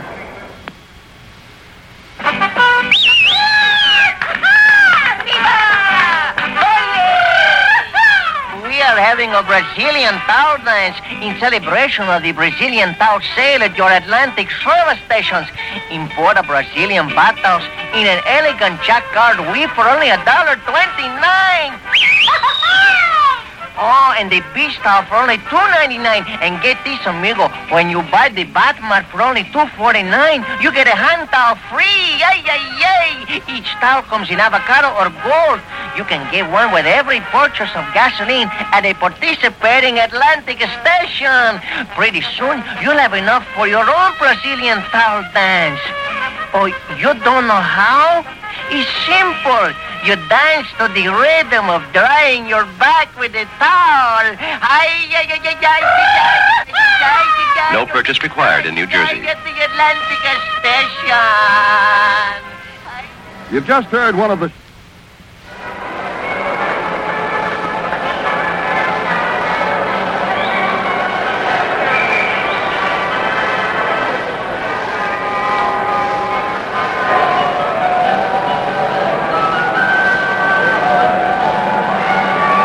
The totals on the ball game. For the New York Yankees, 5 runs, 10 hits, and 1 error. For the Kansas City Royals, 3 runs, 8 hits, and no errors. The winning pitcher is Mike Kekich. His record is 2-1. The loser, Dick Drago, 3-4. So the Yankees, 5 runs, 10 hits, and 1 error. Kansas City, 3 runs, 8 hits, and no errors. Mike Kekich gets the win. He is 2-1. Dick Drago, the loser, 3-4. And Jack Aker gets the save, his 10th of the year. A quick look at the scoring innings. The Royals broke on top with a run in the first inning. With 2 outs, Amos Otis homered to the seats in left field. His 6th home run of the year. And the Royals led 1-0. The Yankees took the lead with 2 runs on 3 hits in the third. After Kekich, the pitcher, struck out. Clark singled. Kenny bounced out to the pitcher. Then Mercer singled to drive in a run. And Roy White singled to get Mercer home. Mercer had taken second base as the throw came from right field on Clark, but they didn't get him at the plate. Mercer went to second and scored on White's single. The Yankees led 2-1. The Royals got the lead back in the fourth with 1 out. Singles by Oliver and Piniella, and Keogh produced 1 run, and Ellie Rodriguez drove in another with a base hit to center field. On Rodriguez's single, Joe Keogh was thrown out at third base, but the run scored just before the out was made. The Yankees came back to win the ball game in the 5th. With 1 out, Mercer tripled off the top of the auxiliary scoreboard in right center. Roy White drove him home with a double to center field to tie the ball game up. And a moment later, Danny Cater unloaded his 4th home run of the season about 5 rows deep into the seats in left field to win it for the Yankees. So that's the story on the ball game. A home run by Danny Cater was one of the key blows at the plate. Of course, don't take away the triple from Mercer, the White double, and the White single earlier. The runs batted in by Mercer, 1. Roy White had a pair of RBIs, and Cater knocked in the other 2 with the homer. And some fine defensive plays in the ball game. 2 more sparkling plays at shortstop by Gene Michael, and a fine catch by Bleffery on the ball hit by Piniella out into right field. Series winds up tomorrow night at 8 o'clock. Stan Bonson goes for the Yankees, and the left-hander Tom Rooker will be on the mound for the Kansas City Royals. Once again, the final score tonight, the New York Yankees 5 and the Kansas City Royals 3. And now this is Frank Messer speaking for Phil Rizzuto, for Bob Gamere, for our producer Bob Stenner, our statistician Bill Kane, and our technician Sandy Alper, saying so long from Yankee Stadium in New York.